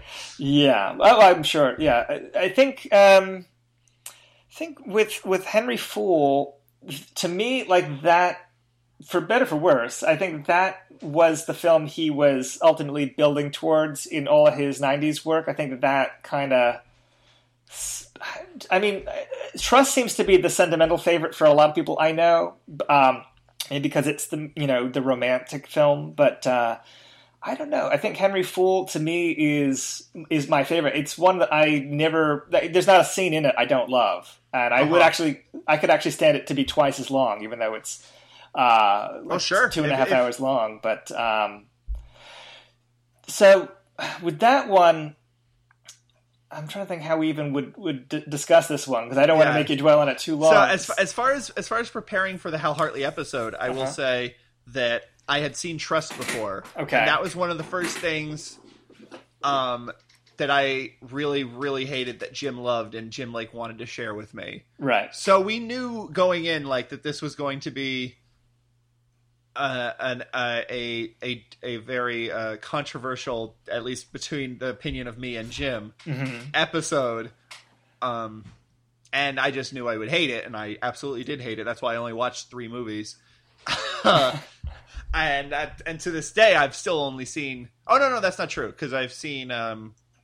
Because I saw The Girl from Tuesday or whatever. Girl from Monday, yeah. The Girl from Monday, which is maybe the single worst looking movie I've ever seen in my life, including like experimental films that are just like flashing lights. Like there is no more painful visual experience I've ever had watching a movie than Girl from Monday. It's not, yeah. I don't like strobe slow motion in Wong Kar-wai movie. Like the best, like some of the greatest films ever made, like in my opinion, like Fallen Angels, there are parts of it that I just groan at because of the strobe slow motion. Really? Even in Fallen Angels? Okay. Like I really don't. I think it works. I mean, In the Mood for Love, I think is where it works. It works the best to the point where I don't even mind it. Yeah. But I just detest that aesthetic so much. I don't know why. I don't really have any like real reason, like any strong like philosophical you don't need to have one. It can be purely aesthetic. Yeah, it is. So anyway, Girl from Monday, absolutely despised visual experience. But at least that distracted from the acting. So the thing with Henry Fool, I'm trying to think what I was going to say. So you don't like the tone of the films because you don't have a good sense of when it's trying to be funny or trying to be serious? Is that? Yeah, it's the same problem I have with Godard, which is it just feels like I'm watching a foreign film without the subtitles on, in which I just can't parse what is actually going on. Because taken straight forward, I just find them absolutely unengaging and uninteresting. And then taken as comedy, I don't find them funny. But then taken as some other third, like, meta joke thing that is like, it's commenting on like, I don't connect to that. And I never can understand that. I mean, Henry Fool is actually one of the few movies where, because the character of Henry is actually, I think, a strong comedic character. I think the performer does a good job, and I think a lot of the scenes as he's written in a movie that had another director, those would kill. Like, I think there's a lot of really good lines, but because of everything that surrounds it, it just sinks it, and just because of it's one of the longer ones, right? It just means it's more pain for me to sit through. So give me an example,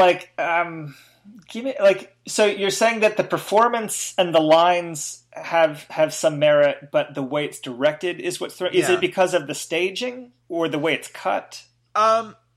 There are non sequiturs and rapid changes of tone, like very traditional comedic things where Henry is giving this speech about the power of and the nobility of the poet, and then he says, someone is throwing bottles at your house, let's go break their arms. Yeah, let's go break their arms. And without breaking it, like, that is absolutely just comedy 101. Sure. Like, you don't see it coming because he doesn't change his tone. Right. You know, like, there's moments like that throughout that I can, like, oh man, that would have been good. Like, okay. I can identify it as strong comedy, but just buried under a tone that I find impenetrable.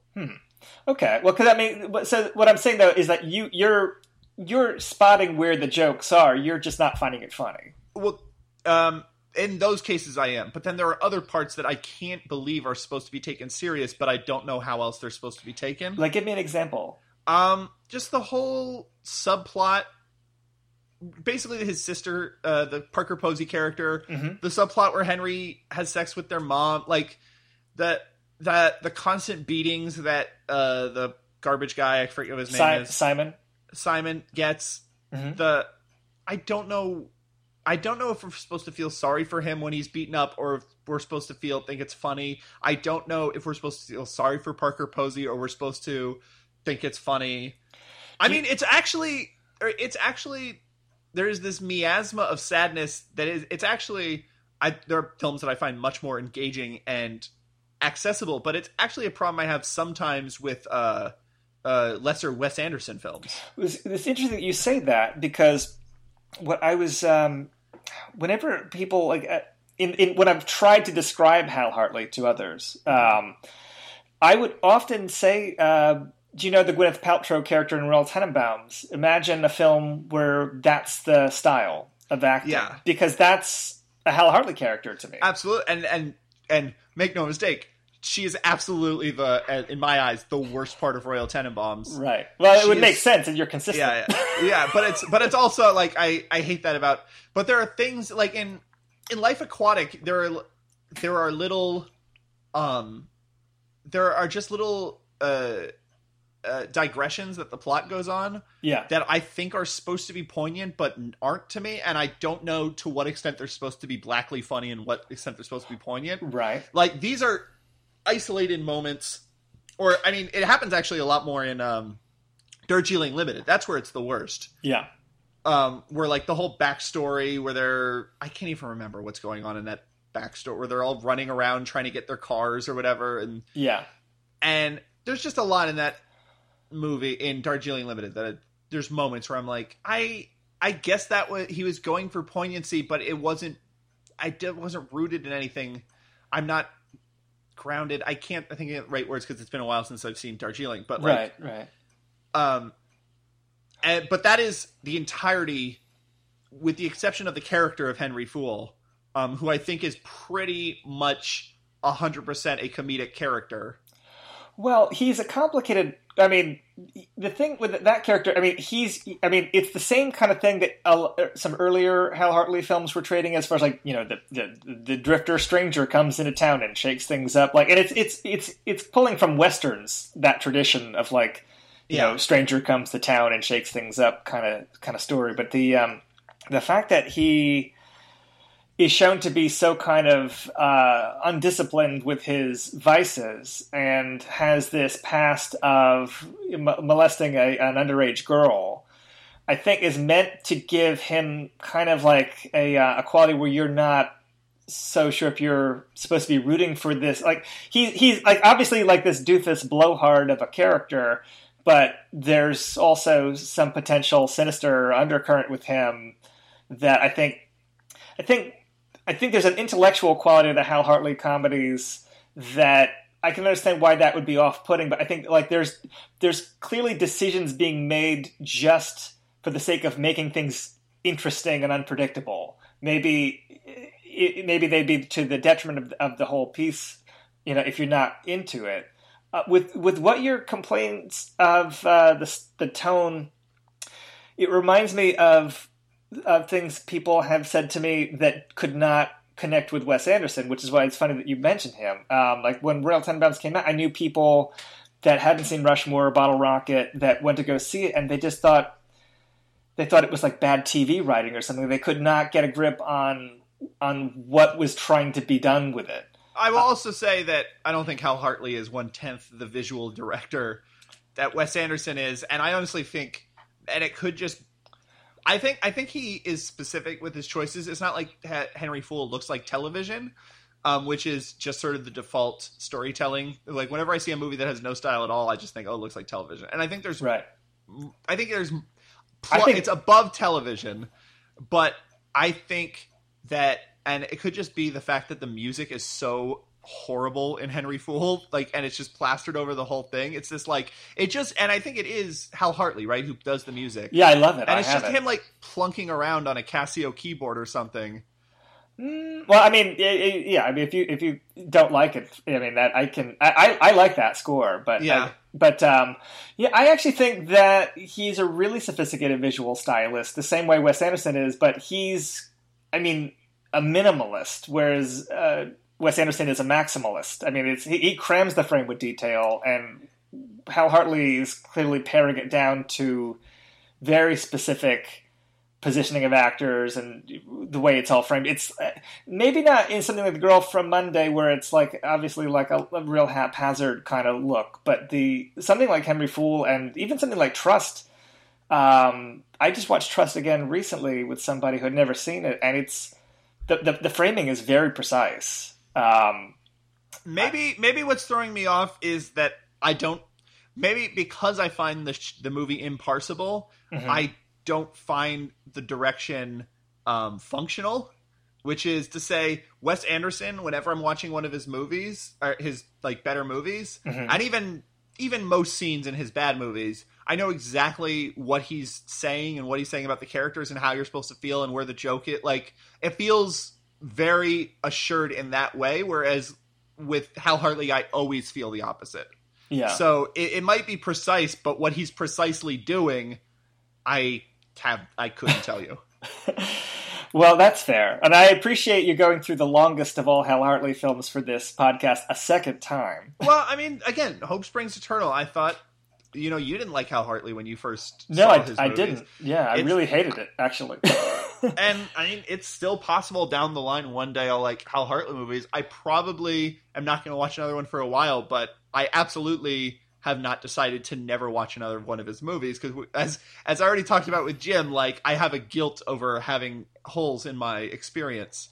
So I'm eventually going to watch and rewatch some of these movies. Yeah, well, it's funny. I considered having you watch one of the hour-long Hal Hartley films you hadn't seen, but it seemed like contrary to the idea of the show. Yeah, no. I think Henry Fool was a good choice because there is something there. I mean, I like I don't know if I like Henry Fool more than Trust, just because Henry Fool is longer and therefore there's more pain associated with it. Yeah, but like I think. There is more in Henry Fool that I like than there is in Trust that I like. Well, Henry Fool is also the closest thing he had to a hit. It made $1 million. It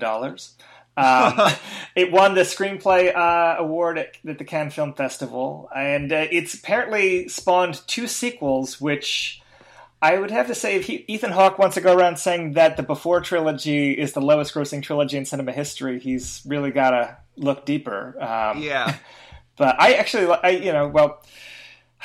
I'm glad that you watched it. It's one of my favorite films, period. I think it's a fantastic movie. But I as someone that hated Hal Hartley on first exposure to him, I never really don't understand when people have your reaction to it. Can you say though, like, what it was specifically that clicked for you? It might have just been. I could connect with the character of Adrian Shelley or Martin Donovan, because Martin Donovan's an amateur too. I don't know. I think it might have been the fact that like Trusts was doing like a romantic melodrama plot, which is like a lot more accessible, and it just registered to me like finding it funny. It's like so hard to. It's so hard to define what tickles your funny bone. It's like so subjective. Sure. And I find his stuff really funny, but it's funny in a way that like I guess like someone like David Mamet would be the same way, where it's like because it's so stylized and self-conscious, when direction is really self-conscious, it can either throw you right out or you click with it. I mean, but it's definitely like there's almost no middle ground when it's something that self-conscious. It's funny that you mentioned David Mamet because I realized there were 2 other little jags I've been on recently. One is I saw Terminator 2 and Mad Max Fury Road back to back on the big, not back to back, but pretty close to each other, both on the big screen. Mm-hmm. And I way prefer Terminator 2 to Mad Max Fury Road. So there you go. If anyone wanted a reason not to listen to my opinion. I'm sure there are 100,000 people on the internet who would point to that and say, "Yeah, this guy doesn't know what he's talking about." But I would agree with you. Yeah. But I think that there's an analog craft that is in Terminator 2, even though Terminator 2 is cited as being like the birth of CGI. Like it's really like 10 minutes of very obvious. This is where CGI ends and practical effects begins. Yeah. As opposed to Mad Max, where everything kind of just felt fake. Because there's so much compositing and there's so much sure, most of that is practical, but the digital color grading is so heavy that it might as well not have been because it doesn't look like a real event that happened in front of a camera the way that Road Warrior or Terminator 2, those kinds of scenes do. At any rate, so I've been getting into action cinema and studying, watching these action movies and really studying the framing and the staging of action scenes. Like I watched Speed. I watched On Her Majesty's Secret Service, which is actually a pretty good action movie. Yeah, I'd agree with you. I'm not even a big James Bond person. I would say that has a lot of good action sequences in it. Other than the worst green screen in the history of mankind. With all those skiing scenes, but there's also some really good practical stuff in the skiing scenes as well. And anyway, and then the other thing I've been into only at work is I've just been putting on every David Mamet movie. And I think even the ones I wasn't too hot on when we did the David Mamet episode, like Spanish Prisoner, Like that's my favorite one. I love that movie. That's so good. I think Homicide is still my favorite. Yeah, I haven't seen Homicide in a long time, but I remember liking it. I mean, and House of Games I like a lot also. Yeah, House of Games is great. I think Joe Mantegna. I don't really like the actor at the center of Spanish Prisoner. It's not. Is it Campbell Scott? Maybe I don't remember his name. I think it is. Yeah. It's not enough to like cripple the movie for me, but I think Joe Mantegna as a central actor in House of Games and Homicide are just like so strong. Yeah, I mean, I remember seeing The Spanish Prisoner in the theater and like turning to someone that I was with halfway through, just like, this is so amazing. Like, just because I was just drunk on the joy of the writing. I just thought it was so.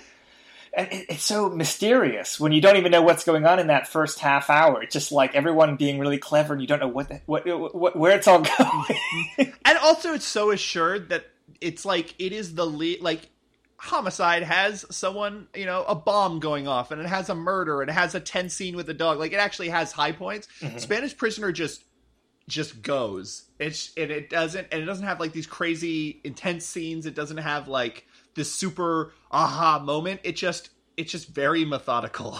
Yeah. And I appreciated that so much this time around. But at any rate, if someone said to me the same things that I said about Hal Hartley, but about David Mamet, especially, I feel like later on he got more like, I feel like Spartan and Red Belt are two films that feel less mannered and feel closer to naturalism. I guess so. It's funny because I remember seeing them both in the theater, and it's kind of like with Woody Allen when they would advertise a film as like a normal movie to normal people. Yeah. And then you get to the theater like, don't you read the credits? Don't you know what you're getting into? And so you'd go to the theater, and it's like people thinking they're going to get, a Gene Hackman thriller, and then they get people talking like David Mamet characters. I would always find it really funny because like not everybody in the audience was like, ready for something that stylized. I mean, it's not quite as bad as like, people going to the Jason Biggs, Christina Ricci comedy, and then they get anything else.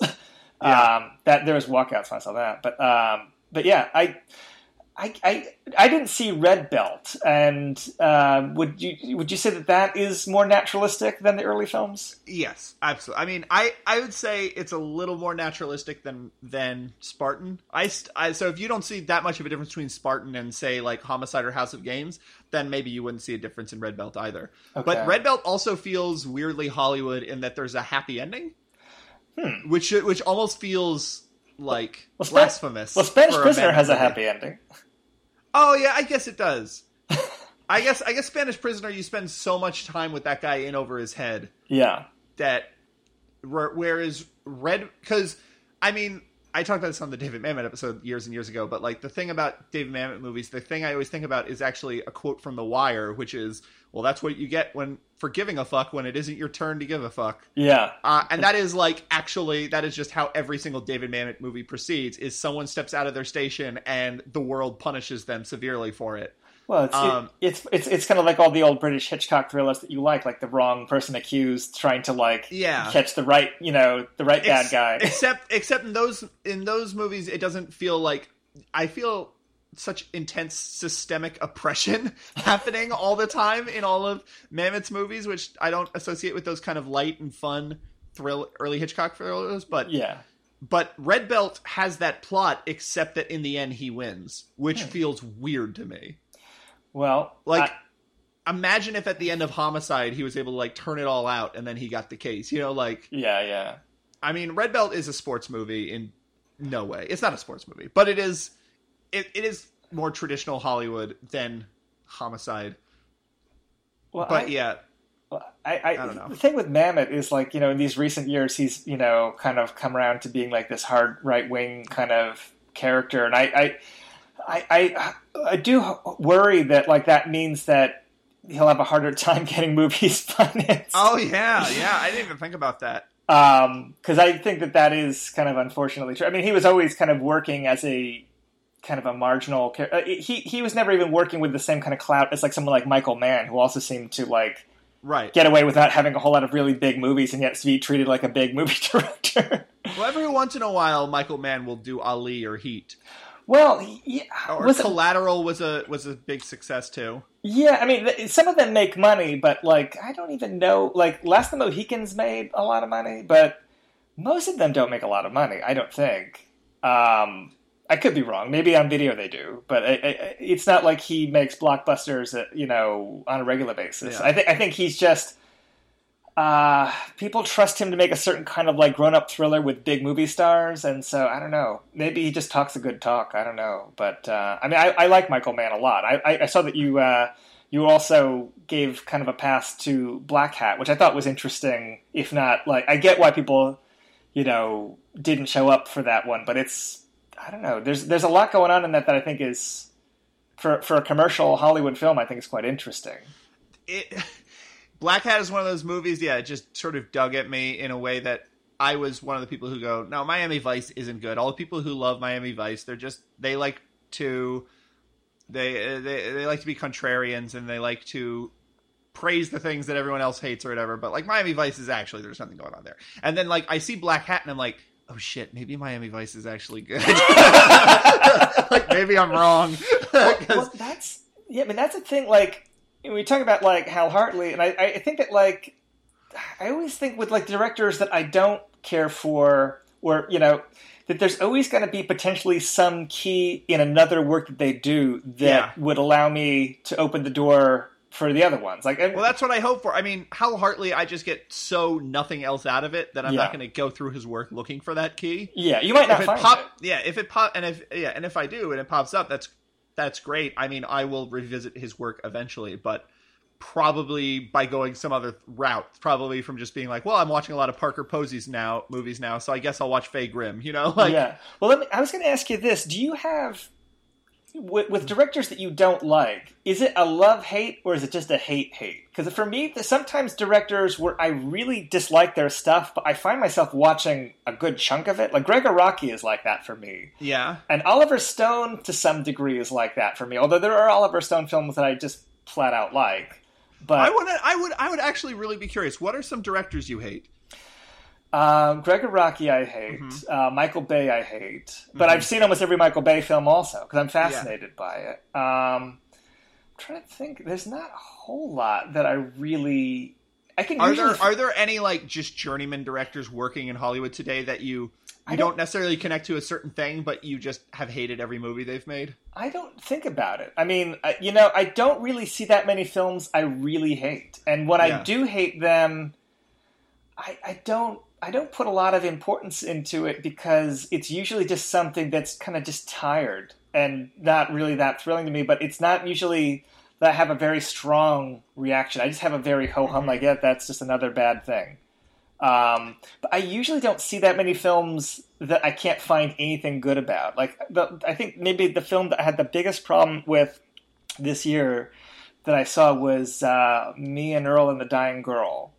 I didn't think it was like a crime against cinema or anything. I just thought it was like overly cute and phony. But it's an up and coming filmmaker. Like, they might make something good. There's some scenes in it that work. Like I try. Do you ever feel yourself hating something more because so many of your peers like it and you think it's phony like that? Like, is part of, if no one talked about Me, Earl, and the Dying Girl and you saw it and you're like, yeah, it's just kind of there and it's kind of phony and it's just overly cloy, but you wouldn't give it much thought unless everyone else was really enjoying it, or I didn't. Or does that stuff not affect you? I don't know. I mean, like something like, I'm trying to think of something that I really felt like on the outside of, because I definitely felt that way about House of the Devil. Yeah, I've seen more boring movies than House of the Devil, but I've not seen more boring horror movies that people prop up as like great examples of recent modern horror. Right. So, like, House of the Devil really irritated me because I usually, if it's a filmmaker I don't like, there is something in them that I still find compelling. Yeah. Like Oliver Stone. There's something about his work that I find very compelling. Well, the thing with Oliver Stone is, like, he so fearlessly thinks he's making a great film every time. Yeah. There's a certain kind of, like, Spike Lee is the same way. Like, when Spike Lee makes a bad film, it's not just bad. It's swinging for the fences bad. Yeah. Yeah, I mean, with House of the, and I understand with the House of the Devil because people do overpraise it, and I think that House of the Devil for me, I forget if we ever talked about House of the Devil. I think that House of the Devil, I like it until things start happening, and then I get less interested when it actually becomes about the horror at the end because I think that it becomes very trite and overfamiliar territory when it actually starts getting into the horror. But I actually like the atmosphere of that opening hour. I find it really, I understand why you find it boring, but I find it really compelling. I really do. But like that, yeah, I use that as an example of, or even like, there are directors who mostly make movies I hate and mostly have instincts that I hate, like Rob Zombie. Yeah. But there is something in them that I absolutely have to return to.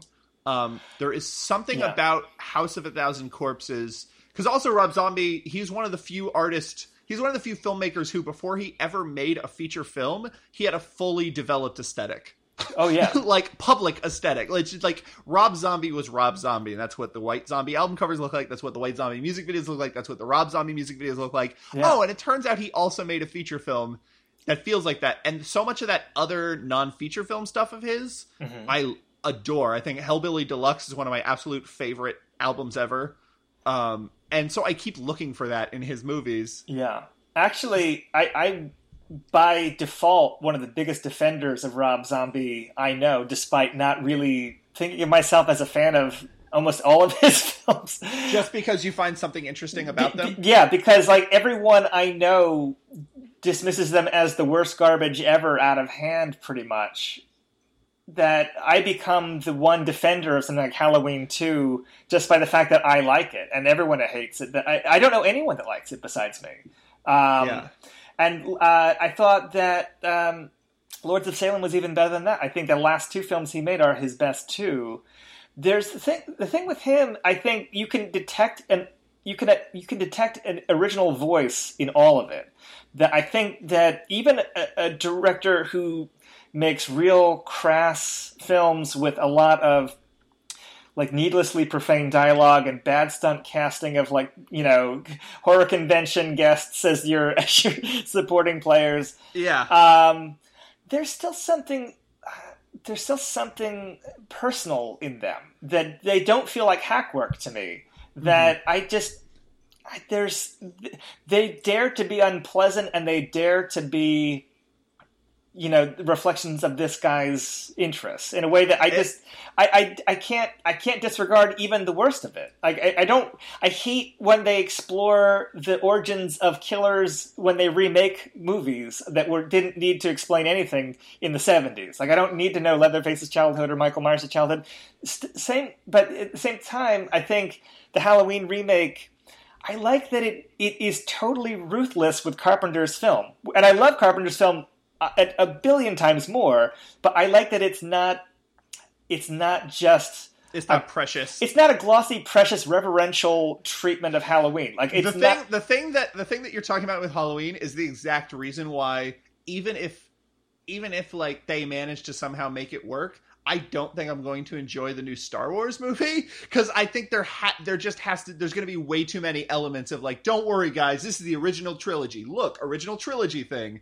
Like, yeah, exactly. I mean, already with their marketing materials, they're just like celluloid, practical effects. It's like the 70s all over again, man. Like, yeah, like, yeah, and it's unnecessary. I would love a filmmaker, and apparently they are going to just keep cranking out Star Wars films that aren't part of the main series. Yeah. And I would love just like someone to do something really strange with the Star Wars. Yeah. Like I would love a remake of White Material, but it's on like a moisture farm and it has Tusken Raiders. like something like really strange and stuff that has all the iconography and all the places and stuff of Star Wars, but like is not at all a mainstream. Oh yeah, I want Code Unknown on Tatooine. Like I don't.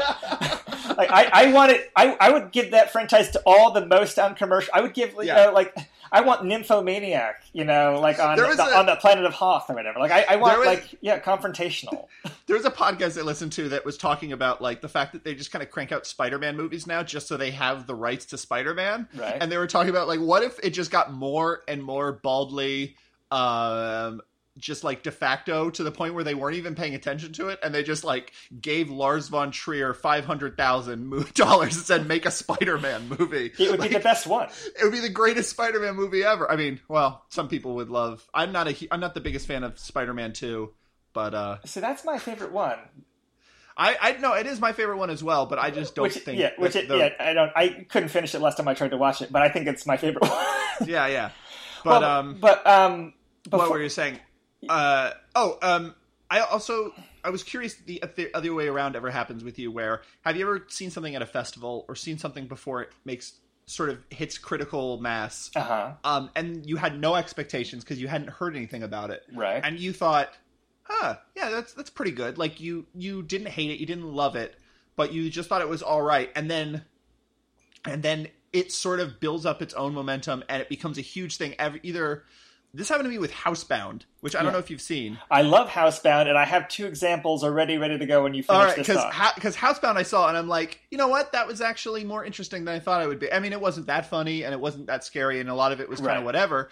But, like, for a movie that I just caught at midnight at a festival, which I had heard nothing about, I was pleasantly surprised. That's a B. That's all right. That's a good movie. Yeah. And then now Housebound has sort of hit this critical mass once hitting Netflix that it's like, it's becoming a new cult classic. Yeah. Like, people are really loving Housebound. Yes. And I certainly don't dislike it enough to... But you feel like a strong kind of resistance to Housebound because people are overpraising it? Yeah, it's not even a strong resistance necessarily because I don't dislike it. It's just that I am so confused. I'm like, what am I missing? What is going on here? Yeah. Like, because I'm like, are they all inspired by just the fact that everyone is like Housebound, Housebound, Housebound, and then they have to love it or hate it, and so they amplify their love of it? Or is it... Or did I just not pay attention to it as strongly as I would have had someone told me, you got to see Housebound, it's a really, really good movie? Well, there's 2 that come to mind. And one I've really, swung hard all the way around again on, which was Her, Spike Jonze film. I saw the premiere of that. I did not have any expectations going into it. I was having a really, really magically bad day when I saw it. Someone that I did not know, but someone's mother was killed that day, so our plans got thrown out, and then my car broke down in another state, so I had to rent a car to get to the screening. All sorts of bad things were happening that day, and I saw Only Lovers Left Alive and Her back to back at that festival. And Her, I liked it. I didn't know anything about it at all. I didn't even know that it was Scarlett Johansson's voice until near the end of the movie. I suddenly picked up on it, and I liked it. And then I saw that the National Society of Film Critics had awarded it the best film of the year. And I thought,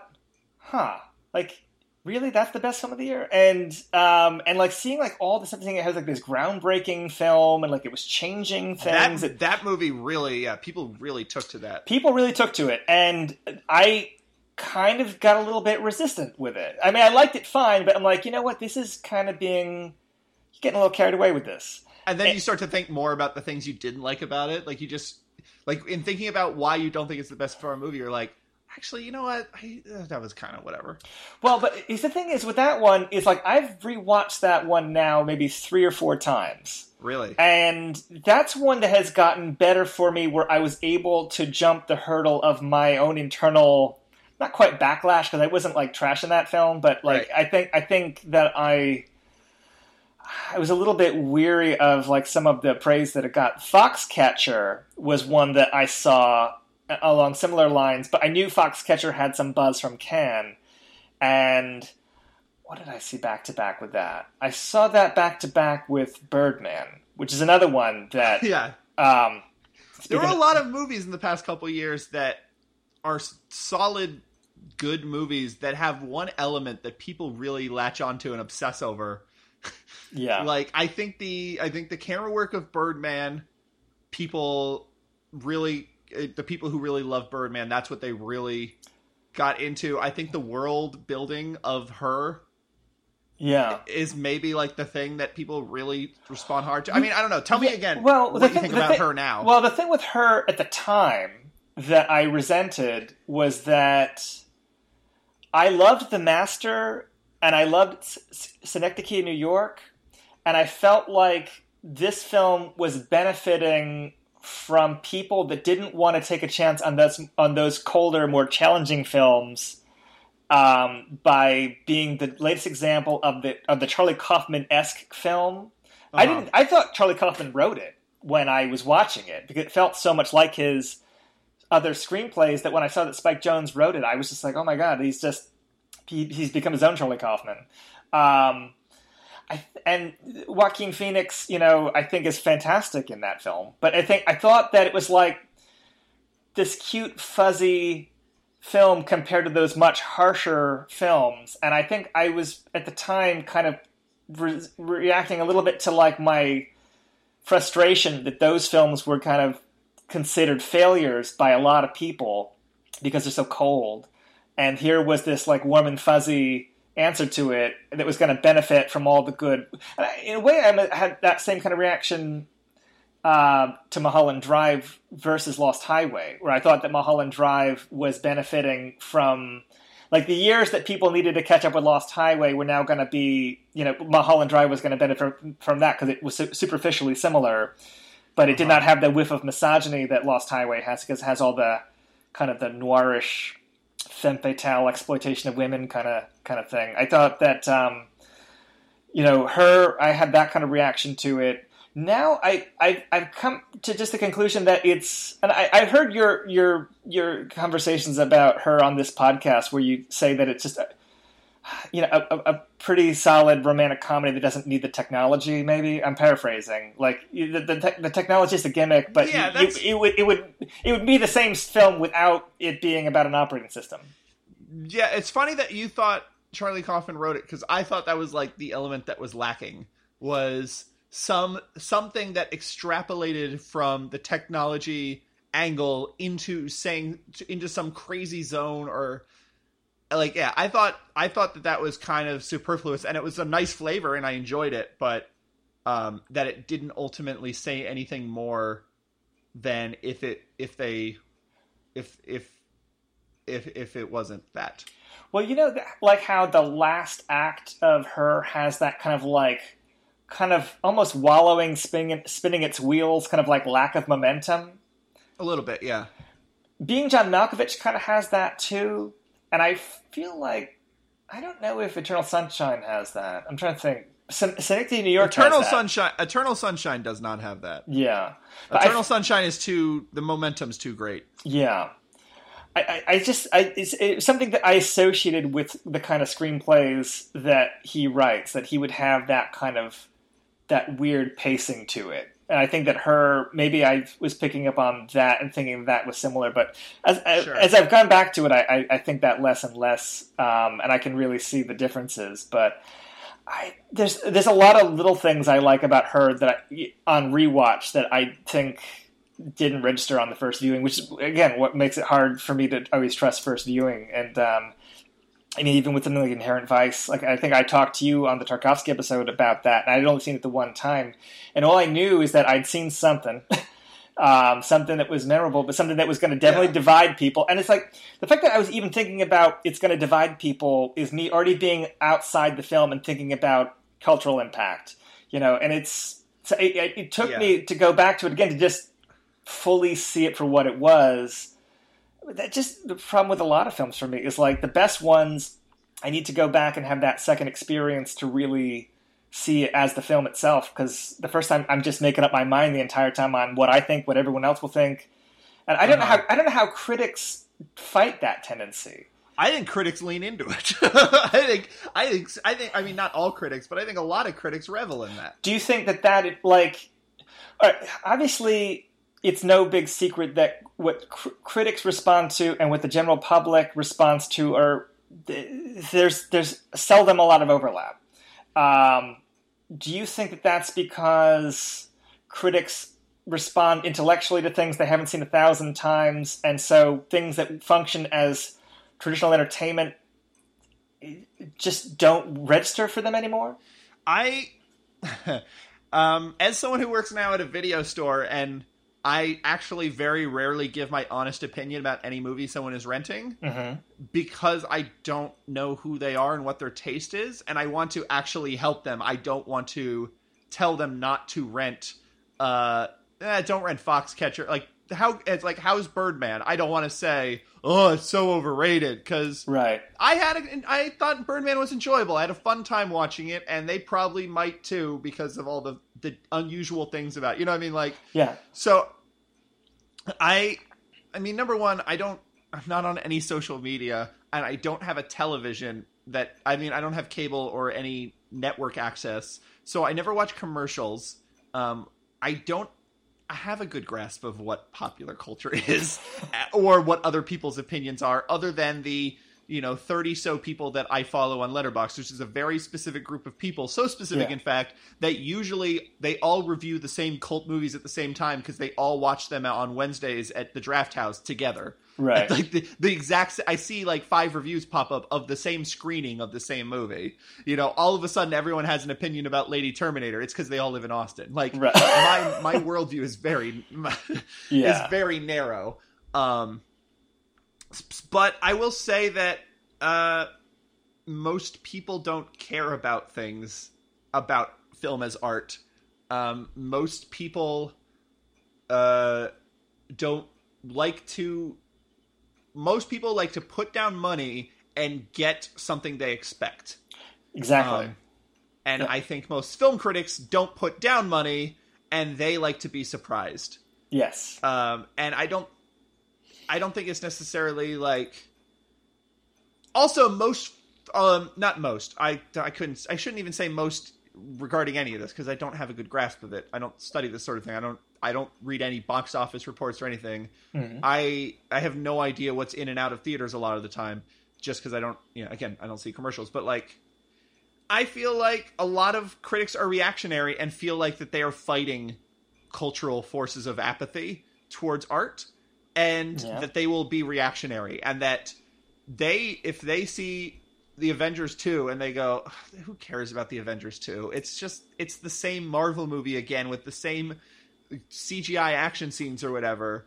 And then they see Mad Max Fury Road, and again, this is me because I didn't like Mad Max as much as other people, so this is me putting my own, like, this must be what they're thinking, which is nonsense. But anyway, it's what I think, so this is what I'm going to say. I think I'm probably going to agree with you, but go on. I think people will reactionarily say, oh my god, there's Kraft, and he's editing it, and they're real people on real cars. This is the greatest thing anyone's ever seen. And I don't actually think that Mad Max Fury Road holds up to that sort of hype. I think that a lot of the love of Mad Max is very reactionary against an increasingly CGI-driven Marvel aesthetic, like or lack of aesthetic, honestly. I think that with Mad Max, I think it's, on the one hand, it's like that a tourist strain of critics can name 10 George Miller films, and so therefore it's like, it's a return of like someone that's been in the game for a long time coming back to a property. It's like it's an artist that has a body of work, which isn't the same thing as like a lot of journeyman directors that do the Marvel movies. Yeah. The other thing is that if they can connect with a big commercial film that will keep them from accusations that they are out of touch, they will probably leap to praise something that the majority is going to overpraise, because critics are getting axed all the time all over the media landscape, because there's thousands of critics that will do it for free online, and it's just easier to just link to the Associated Press than to have some critic that's potentially going to trash the Avengers and get a lot of hate mail to the newspaper. I think like when someone trashes The Dark Knight Rises and then like suffers through like dozens and dozens of emails from people that haven't seen the film yet that are angry, and it's the same thing, with art films also. I mean, people make up their mind that they love the master before it even opens, and then, it's the same kind of thing. People want to believe so strongly that the movie is almost secondary. Yeah. The movie is secondary as far as marketing and hype machine goes. The movie is like a byproduct of, if we sell it this way and spend this much money, and we are taking this X risk to make this X reward. Like, the movie is definitely a byproduct in Hollywood. Yeah. Before I totally forget it, there's one last film that I had you watch, and this is the happy ending here, because this is the one film that I was hoping you would like it, but this is actually the one film that you did the most extreme about face on. This would be David Cronenberg's Crash, which was discussed in episode 14, and actually was discussed on the last podcast I did for Directors Club with Jim on the second David Cronenberg episode. Mm-hmm. Jim still does not care for that film. I did my best to defend it, even though it's like it's not a film that I understand it when people don't like it. It's a cold, uncommercial film. But tell me, all right, so your reaction, you saw it as a teenager, right? Yeah. What was your reaction then? I wanted to see some fucked up shit, and I heard there was a lot of fucked up shit. Yeah. So I was excited for it, and then I was displeased when the fucked up shit was sort of just like bits of fruit floating in this Jell-O mold of morose, sad people. like everything about that movie is so cold and sad and dead, and then there's like little great moments where I want to be able to tell someone, oh man, I saw a movie where some woman has a scar on her leg and some guy fucks it. Like that was the cultural cachet I was seeking from Crash when I was 17. So then when you prepped for the Cronenberg episode, you didn't rewatch that one. You knew that was one that you kind of made up your mind. So what's funny about that is the reason I was still so harsh on Crash is one super, super stupid reason, just because I was stupid the way I was usually stupid on the podcast when I was on the podcast. Like, one super stupid reason is I liked the symmetry of there being two movies called Crash and them both being terrible. Yeah.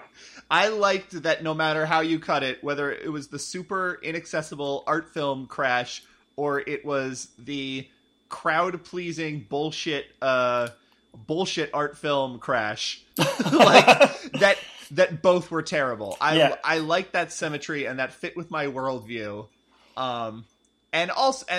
So that's the stupid reason. Yeah. And then the other thing is that I had assumed that my taste on it wouldn't change because my reaction to Crash is actually the reaction I have to a lot of Cronenberg movies and still do, which is I find them very clinical and cold, and I tend to not be super enthusiastic about them unless they are in a strict genre setting where that sort of thing is meant to be building towards a sort of more baldly functional goal of fear or dread or something like that, like The Brood and The Fly, and then on the other hand, there's something like Naked Lunch, which I adore just because I like William S. Burroughs, and like that to me, that like Naked Lunch feels separate, even though it's clearly a David Cronenberg movie. I like it for reasons that are very, very different than the reason I like most David Cronenberg movies. Yeah, it stands apart from the rest in my mind. I mean, it feels very unlike most of them to me. But I listened to the second part of David Cronenberg Part 2 episode that you guys did last month. Yeah, and I was sort of beside myself, just because I couldn't imagine you guys love Spider so much. I thought that movie was so bad. I thought that movie A, was dull, and B, predictable, and C, felt so simplistic in like how prescriptive it was as far as like traumatic thing A happens and result B is madness. Like, it felt like as broad a psychological study as something that would be in like a silent film, like I was dumbstruck that you guys like Spider so much, and my reaction to Spider is the reaction I have to a lot of David Cronenberg's movies, which usually the amount I like a David Cronenberg movie that isn't a strict genre film, like The Brood or The Fly, or to a lesser extent Scanners, which I just don't think that's as well crafted as his other ones are. I would agree with you. Yeah. But like, the amount that I like his movies tends to be how much I'm able to look past that essential filmmaking of his that I don't like. And actually, I last time I watched History of Violence, I found it kind of simplistic and broad as well. Yeah, well, I've never loved that one, and it's weird to me that that's become one of his most popular films. Well, 2005 was the year that I actually first started like visiting film websites and reading forums and stuff. Yeah. So I was super excited about History of Violence, and I saw it, and I was like, yes, this is the best movie of the year. And I don't remember if that was actually ultimately my favorite movie that year, but like I was all about, I think maybe Squid and the Whale was just, which it still is, I think. Yeah. But like I was all about History of Violence when I first saw it, and watching it now, I'm not as strong in it. But I mean, and I would say about Spider is, in a way, I respond to it the way I respond to Crash, where it's like the aesthetic, just the mood of it, I find so powerful. I mean, if I were to like look at it in terms of like, you know, the psychology of it, like what you're saying, like, you know, like one event triggering everything and feeling like a little bit convenient. I don't even think about it in terms of realism. I think I just think of it in terms of imagery and individual scenes playing in a way that's powerful. There's a film that was one of his inspirations on Spider, because I remember when Spider came out, he had an interview where he gave like a handful of films that were inspirations to him cinematically, and there's one called The Long Day Closes. Terrence Davies, the guy that did the Deep Blue Sea that doesn't have sharks in it. Yeah. That film just came out through the Criterion Collection within the last year. If it's in your video store, I think it might be like period. I haven't seen it in a long time, but it's like 1950s England. Well, I like 1950s. I know you don't like period. Yeah, I was gonna say it's like period, but it's not like a costume drama. Mm-hmm.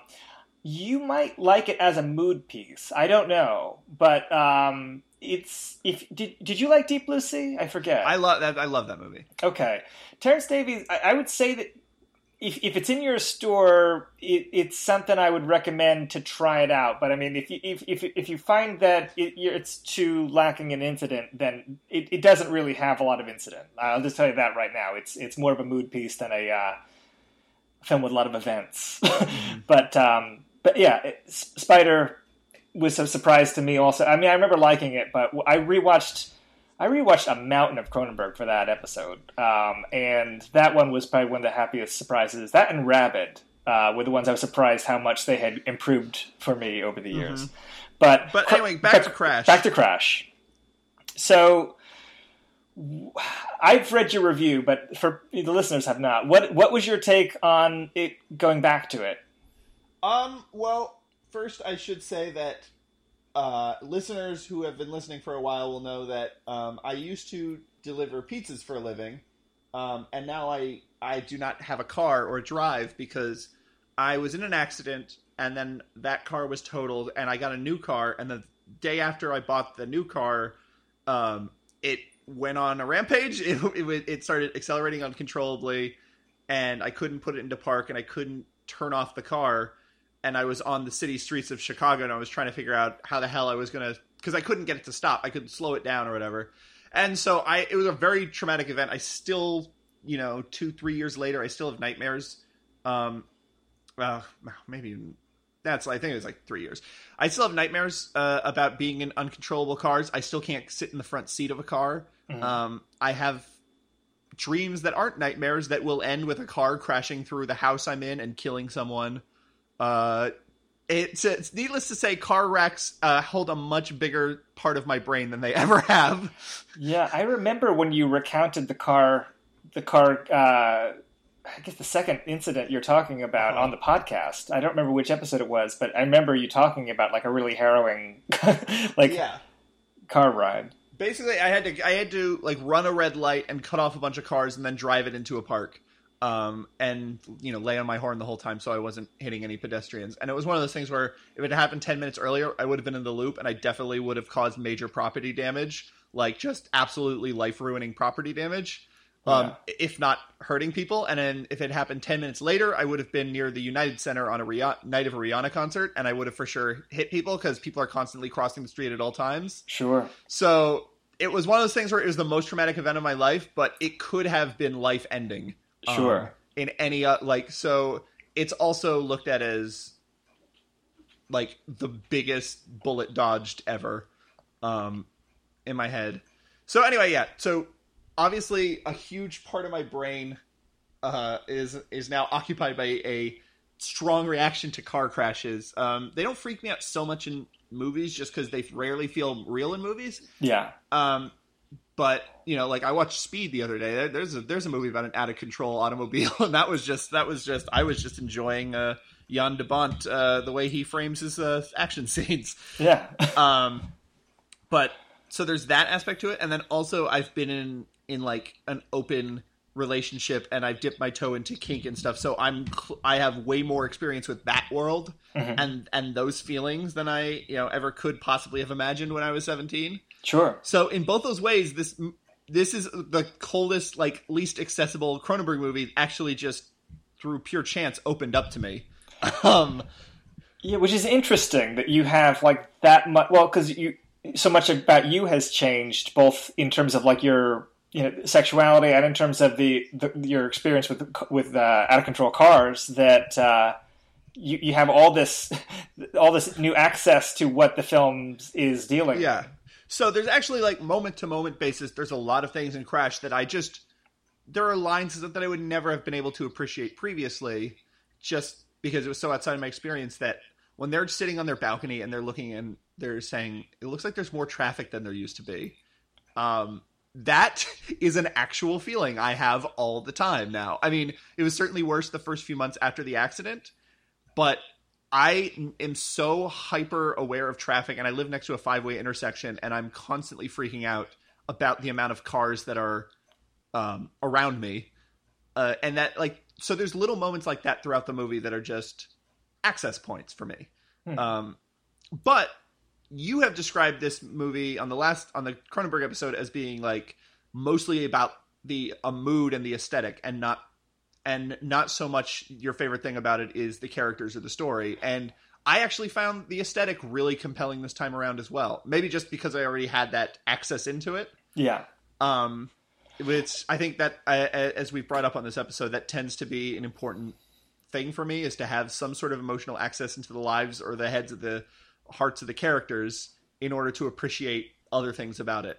Yeah, well, it's funny because, like, I mean, I do care about the characters, and I do care about the story to an extent, but it's not what makes it a compelling film for me. I mean, it's funny that it doesn't even really have villains, really. I mean, if you think of Vaughn as the villain, it's not that he's even really has malicious intent. He's just maybe a little selfish in his project. He's a little bit reckless with everyone's safety, but it's not like a horror thriller at all. And it makes it like almost kind of hard to really categorize the film, which I find really attractive in most cases where a film kind of resists easy classification. And that's intellectually, and I think that's attractive to me. But when I watch it, it's the marriage of the images and the sound and the music. And yeah, I mean, I talked about it pretty recently on this show, but the marriage of all those things together, the various collaborators of Cronenberg, like Peter Chatzitsky and Howard Shore, like everybody kind of bringing their A game to like this kind of real rough and ready kind of like film in the streets of Toronto. Like it's a no frills, dangerous film. Like they know they're making an X-rated film with like a controversial book. Like there's no illusions that it's going to be a mainstream film, and yet they're using mainstream talent. They're using all the skills they've built on these bigger projects, because they're all coming off of Van Butterfly and Naked Lunch and all these like studio-backed projects, and they're making something edgy and dangerous. And I just find that exciting. It's still maybe my favorite. It's my last easy favorite Cronenberg film, even though I like what it did after that. But that's still, it only gets more perfect as the years go by for me. And I watched it back to back with Duke of Burgundy with someone who had never seen either film a few weeks ago. And I know that you mentioned Duke of Burgundy either in the reviews or in the comment threads of Letterboxd. And would you talk to me about where you see there's... Because Jim brought that up as a film that he felt did correctly what Crash fails to do for him, and I know that you prefer Duke of Burgundy, but yeah, would you? Where do you see the connections? Well, I mean, they're basically the same story. Well, so if you are not paying, like, if you aren't really following the emotional undertones, which is, it's a very cold movie, and the acting is very flat, so it can be hard to miss. But if you're not following the emotional undertones of everything that's being said and the progression of scenes and stuff, then the entire movie just feels like sad people walking, like sitting around talking about fucking and then fucking in cars and then fucking cars. Like, yeah, like it all seems like the exact same thing, but each scene actually has really specific emotional purpose. And it's the same thing, which is what you want to love someone and you want to be someone for that person. And in this case, James Spader and I forget the name of the actress who plays his wife. Deborah Kerr Unger. Yeah, I don't know if she's his wife or his partner. I think it doesn't matter. Doesn't matter.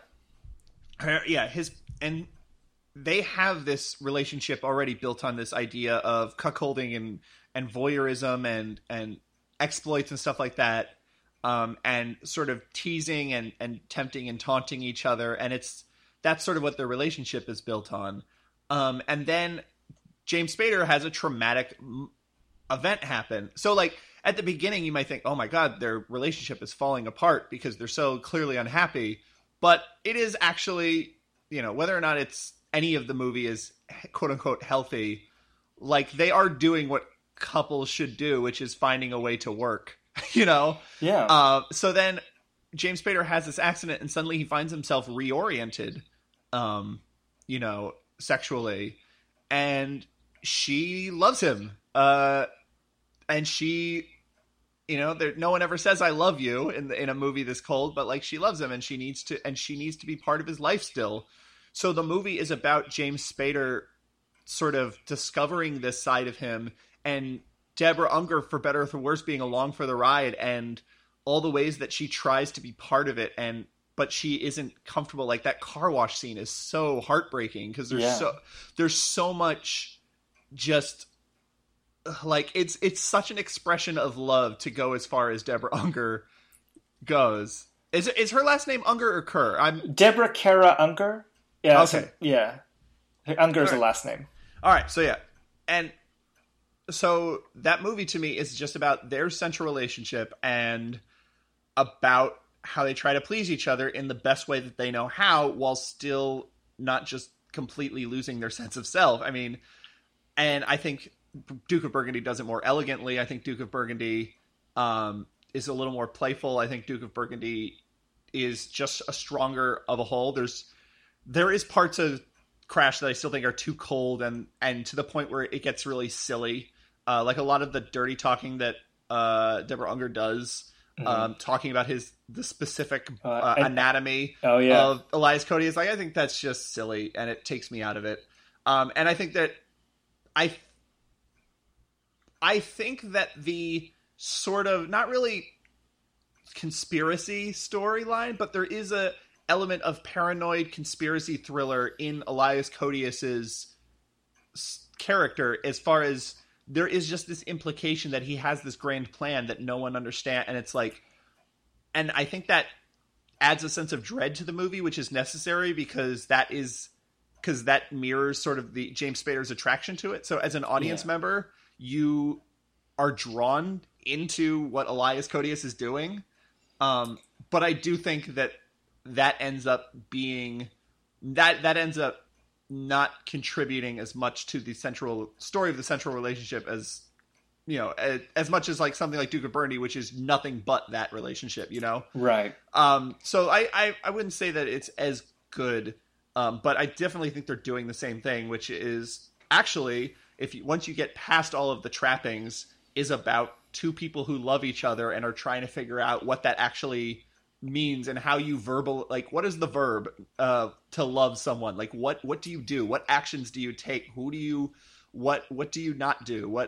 And like that's just real relationship shit. That's just really well observed relationship shit. And once you have access to that sort of thing, once you're actually paying attention to it and it doesn't just feel like endless posturing, then you find that every scene is actually has a specific intent for the most part. There's a few touches here and there that just feel a little bit indulgent, but I don't mind that so much. Yeah. Most of the scenes actually move the story forward, and then you actually feel the movie have momentum, and then, and then it doesn't just feel like, oh, it does its thing and then it ends.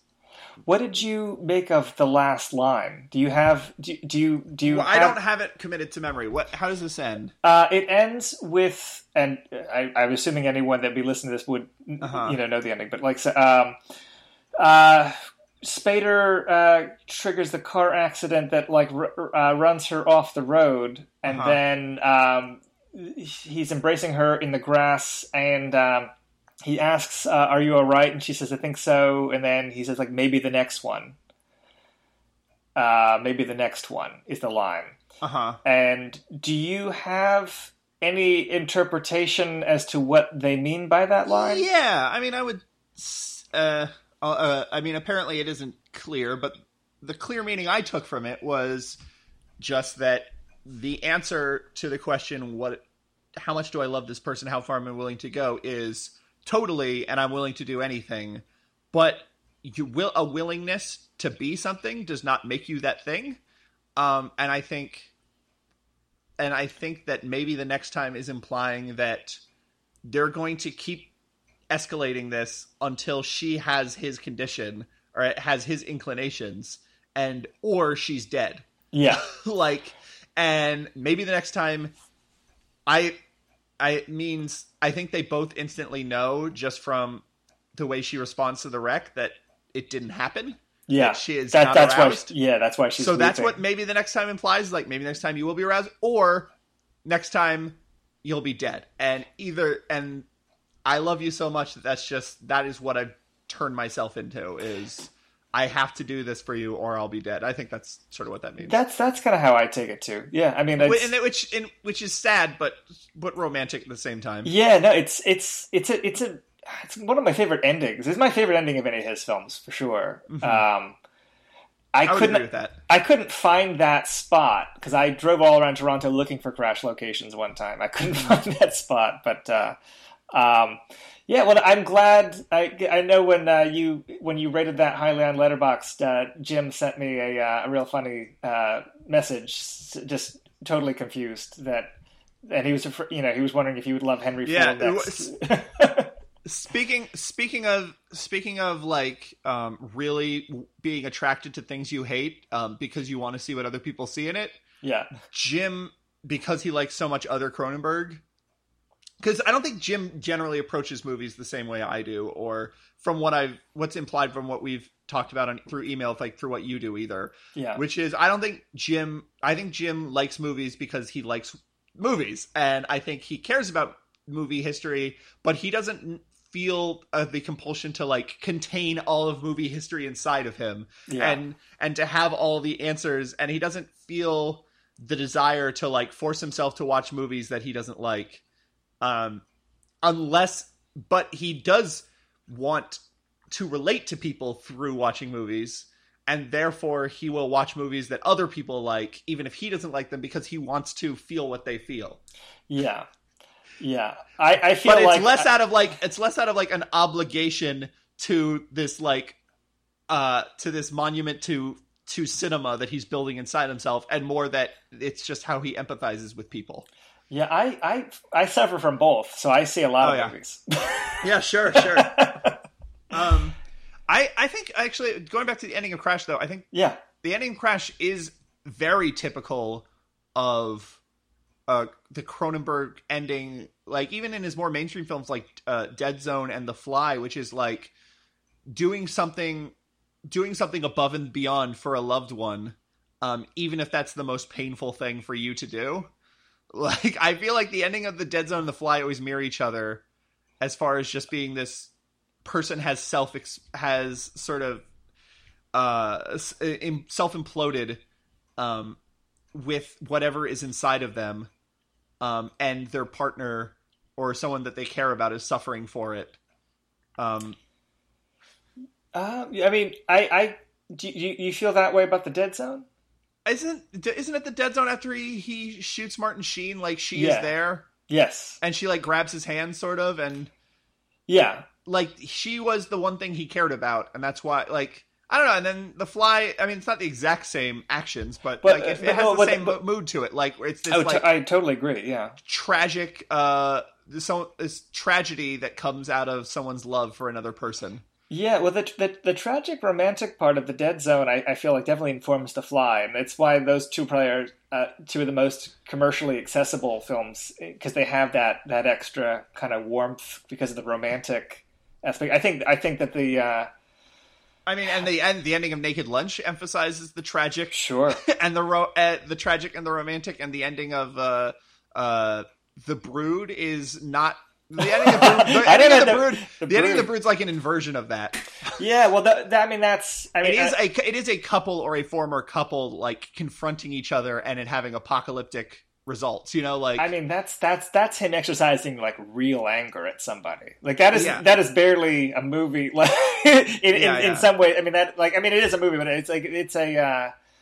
I was talking to somebody about this recently because I don't know if you have seen that Criterion have announced that they're releasing The Brood, and one of my fears has come true with this is that Cronenberg does not appear to participate in any of the supplements. Yeah, that's a smart move. I wouldn't either.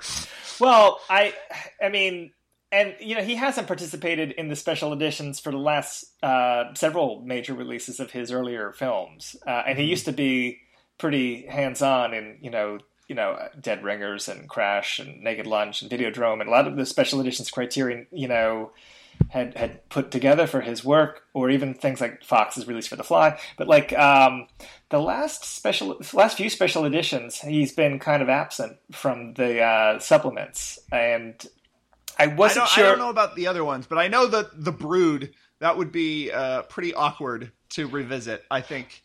I think The Brood is his version of Psychoplasmics or whatever the. Yeah, well, the laugh line was always like he would always say it's his version of Kramer versus Kramer. Yeah, but I think like what's the name of the therapy she goes through in The Brood? It's Psychoplasmics. Yeah, Psychoplasmics is like she visits this trauma so harshly that something is just that a biological entity is forced out of her.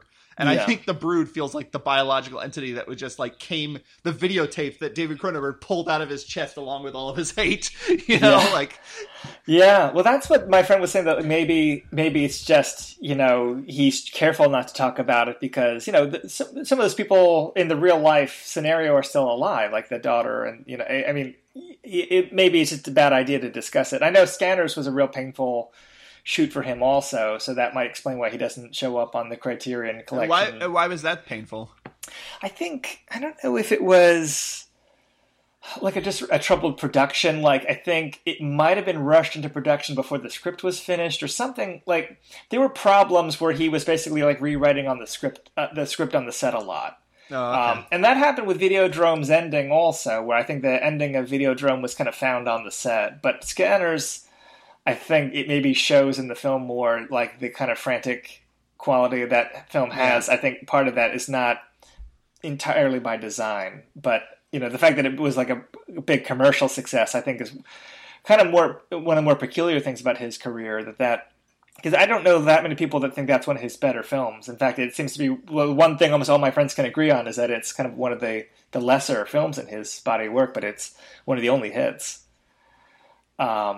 But yeah, I just remembered that Dead Ringers also ends with like love between two people finally confronting their love and it having tragic results. Yeah. I mean, it's definitely. I mean, there's the tragic ending in Cronenberg. I mean, most of the films really have that. But specifically between two people who love each other or have loved each other. Yes. Yeah. I mean, does that hold true in Butterfly also? I'm trying to think. I mean that I don't want to spoil the ending if you haven't seen it, because you hadn't seen it at the time of the last podcast. Which one? M Butterfly. Oh, I haven't seen M Butterfly. Yeah, I won't talk about the ending. And I haven't seen the last like 3 movies he made. Yeah, they're tricky bunch. yeah. I listened to the last. I listened to the Cronenberg Part 2. Yeah, the audience knows. Yeah. I'm trying to think if there's anything else I think we're at the 3.5 hour mark. Yeah. That's our traditional ending point. Yeah, and you can totally whittle. I might cut out.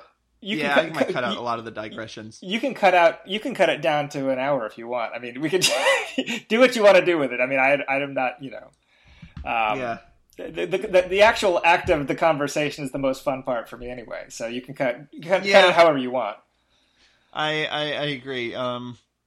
I enjoyed their chat. Thank you so much for donating to Most Likely. Oh, thank you so much for watching at least five films that you hated at least once and sometimes twice. Well, the bonus episode, the next bonus episode I'm doing is going to be more fun. I'm covering anthology horror movies. Nice. Which ones? Do you know which ones you're doing? We haven't decided exactly the ones we're talking about yet. We are going to be talking about Dead of Night. Okay. Which is from the 40s, I believe. Yeah, the Ealing anthology with the I know it. What's weird is this was pitched to me by Robert Reinecke, who's going to be on the podcast with me. It was pitched to me as like that's the first anthology horror movie, and I go, oh, cool. And then I tried to think of earlier ones, and I couldn't. And then today at work, I came across Waxworks, the German expressionist film, and I go, oh, Wax.